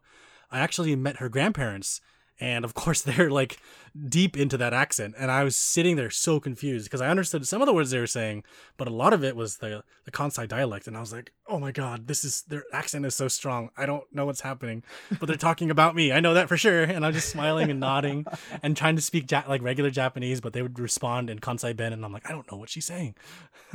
Wow, that's cool. But I mean, yeah, I didn't even realize that. Yeah. Another fun fact about Osaka is it's known for its entertainers, and like a lot of comedians actually come out of Osaka. So on TV, when they're showcased on TV, for a lot of Japanese that speak the standard dialect, hearing Kansai-ben to them is like, oh, that's the funny language, or that's like the funny dialect. So when people speak with Kansai-ben accents, they're like, oh yeah, that they're from the area that has the comedians, or they're from the area that is where the comedians are from. So it's kind of interesting that the Kansai dialect has that notation, but Right. it's pretty cool all the same. So when you say that they're a different dialect, is that like a whole different language on its own, or is it just kind of like it's just like a form of the language? Because you mentioned like it's similar to like just the American South or whatever, where they're still speaking English, but they just have like certain ways of saying things and certain phrases that they might say. Is it like that, or is it completely like a different dialect, like a different language on its own? It's a little bit of both. So it depends on where you're from, and how you speak that language and how you use it. I'm sorry, how you use that dialect. So an example would be, in standard Japanese, there's the word hontoni, which means really. But in Kansai-ben, it's honmaya, which is really, but it's also in that accent. And you could clearly see that there's different like phonetics and vowels and words that are different, ways that it could be used. So yeah, I mean, I personally love the Kansai dialect. I want to learn it, but it's difficult because I only know the basis of Japanese, but I want to branch out. But I need a teacher, to teach me that. So yeah, to answer your question, it is a little bit of both. Some people can just speak their dialect in a whole sentence using words that are different from actual Japanese, standard Japanese. But they will have like standard Japanese words like sparse throughout their sentences or what have you. Fascinating. Yeah, and different regions of Japan have their different dialects. Some of them stemming from, either the people that were there a long time ago or from the culture that was there a long time ago. It's crazy. But yeah, man. Is there anything that you've seen in the media that you've been like dying to do? Like maybe do the Mario Kart thing, or like go whiskey tasting, or see a specific museum? Is there like one thing if you could go to Japan right now and do, aside from the cafe you mentioned?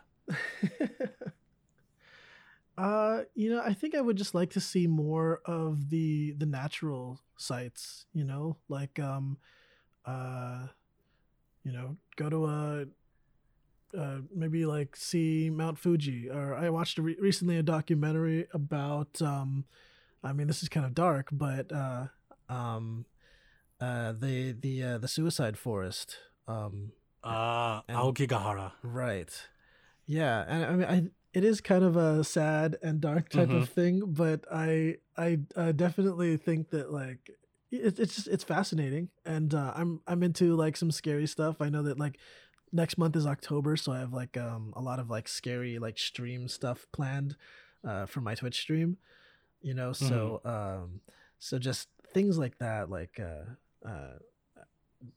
just discussing areas that have just sort of like this scary context to them. But yeah, I mean, those are the types of things that I would like to see more of, more like natural sites. And are there any that you would recommend that you're familiar with? Yeah, I would say go to Kyoto. Kyoto is known for being like one of the capitals of Japan way back in the day. It's got a lot of like temples. There's Kiyomizu-dera. There's also Ginkakuji, which is the golden temple, and then its opposite version, Kinkakuji, which is do I have those mixed up? There's a silver temple and a gold temple. I think Kinkakuji is the gold one and Ginkakuji is the silver one. Fun fact, Nintendo is based in Kyoto, and the games Pokemon Gold and Pokemon Silver are based on those temples. At least like certain aspects of the color convention, but also the bird Ho-Oh is based on one of the deities that sits atop the golden temple. Yeah. Yeah, like go ahead. The historical stuff would also be really cool. That's something I didn't really get a chance to see much of. I went to Asakusa. Yes. And that was awesome, but I'd just like to see more of that. You'll love Kyoto then, because it's got all of that plus more. Something really cool about Kyoto is that like wearing yukatas, kimonos, and like stuff like that are very welcome in that city, or it's not really welcome. I wouldn't say it's welcome because you could technically wear that anywhere, but it's more common to see people wearing that traditional garb because that's like the city that is known for that. There's a street called Gion, and it's basically modeled after ancient Japan. So you'll see like tourists as well as locals wearing traditional outfits, just walking around, just chilling.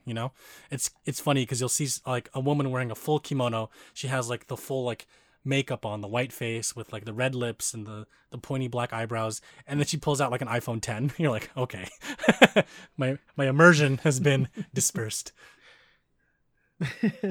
But yeah, I think you'll really like Kyoto because it's got that historical flair.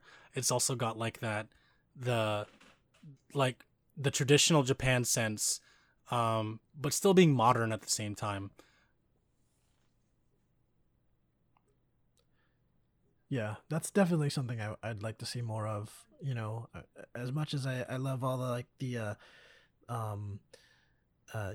the modern stuff to check out. That was what I kind of heavily that was my most of my experience last time I went to Japan. I see. So I would like to go more into like a lot of that stuff, historical stuff and natural sites. Well, shit, man, I'll take you. We'll go to Nara right after and get bitten by deer.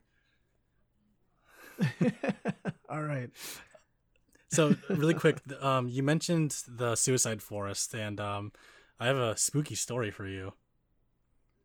Okay. So I had a buddy in college who studied abroad in Japan. He's Japanese American, and it was always one of his dreams to just be in his home country because his parents are from there.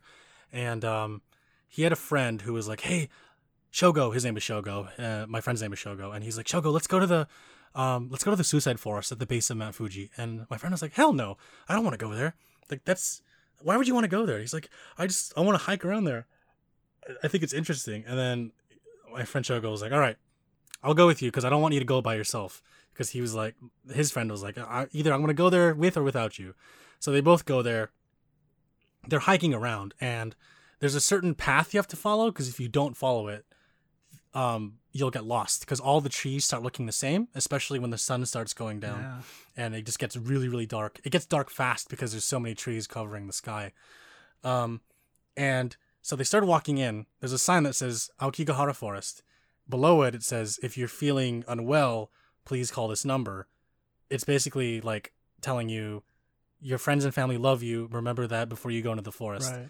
And my friend started getting a cold feeling. He was like, I don't know if we should go here. But his friend was like, no, we got to keep pushing on. I want to see what's inside. So he's like, all right, let's go. So they keep walking into the forest, and my friend stumbles upon this little toy. It's like a little T-Rex inside of a plastic ball. And he's like, oh, that's cool.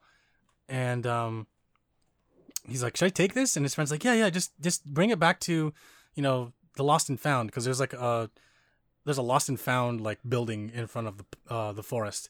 So they keep going into the forest, and eventually they start finding like campsites, empty campsites, with like sleeping bags that are covered in dirt and dust.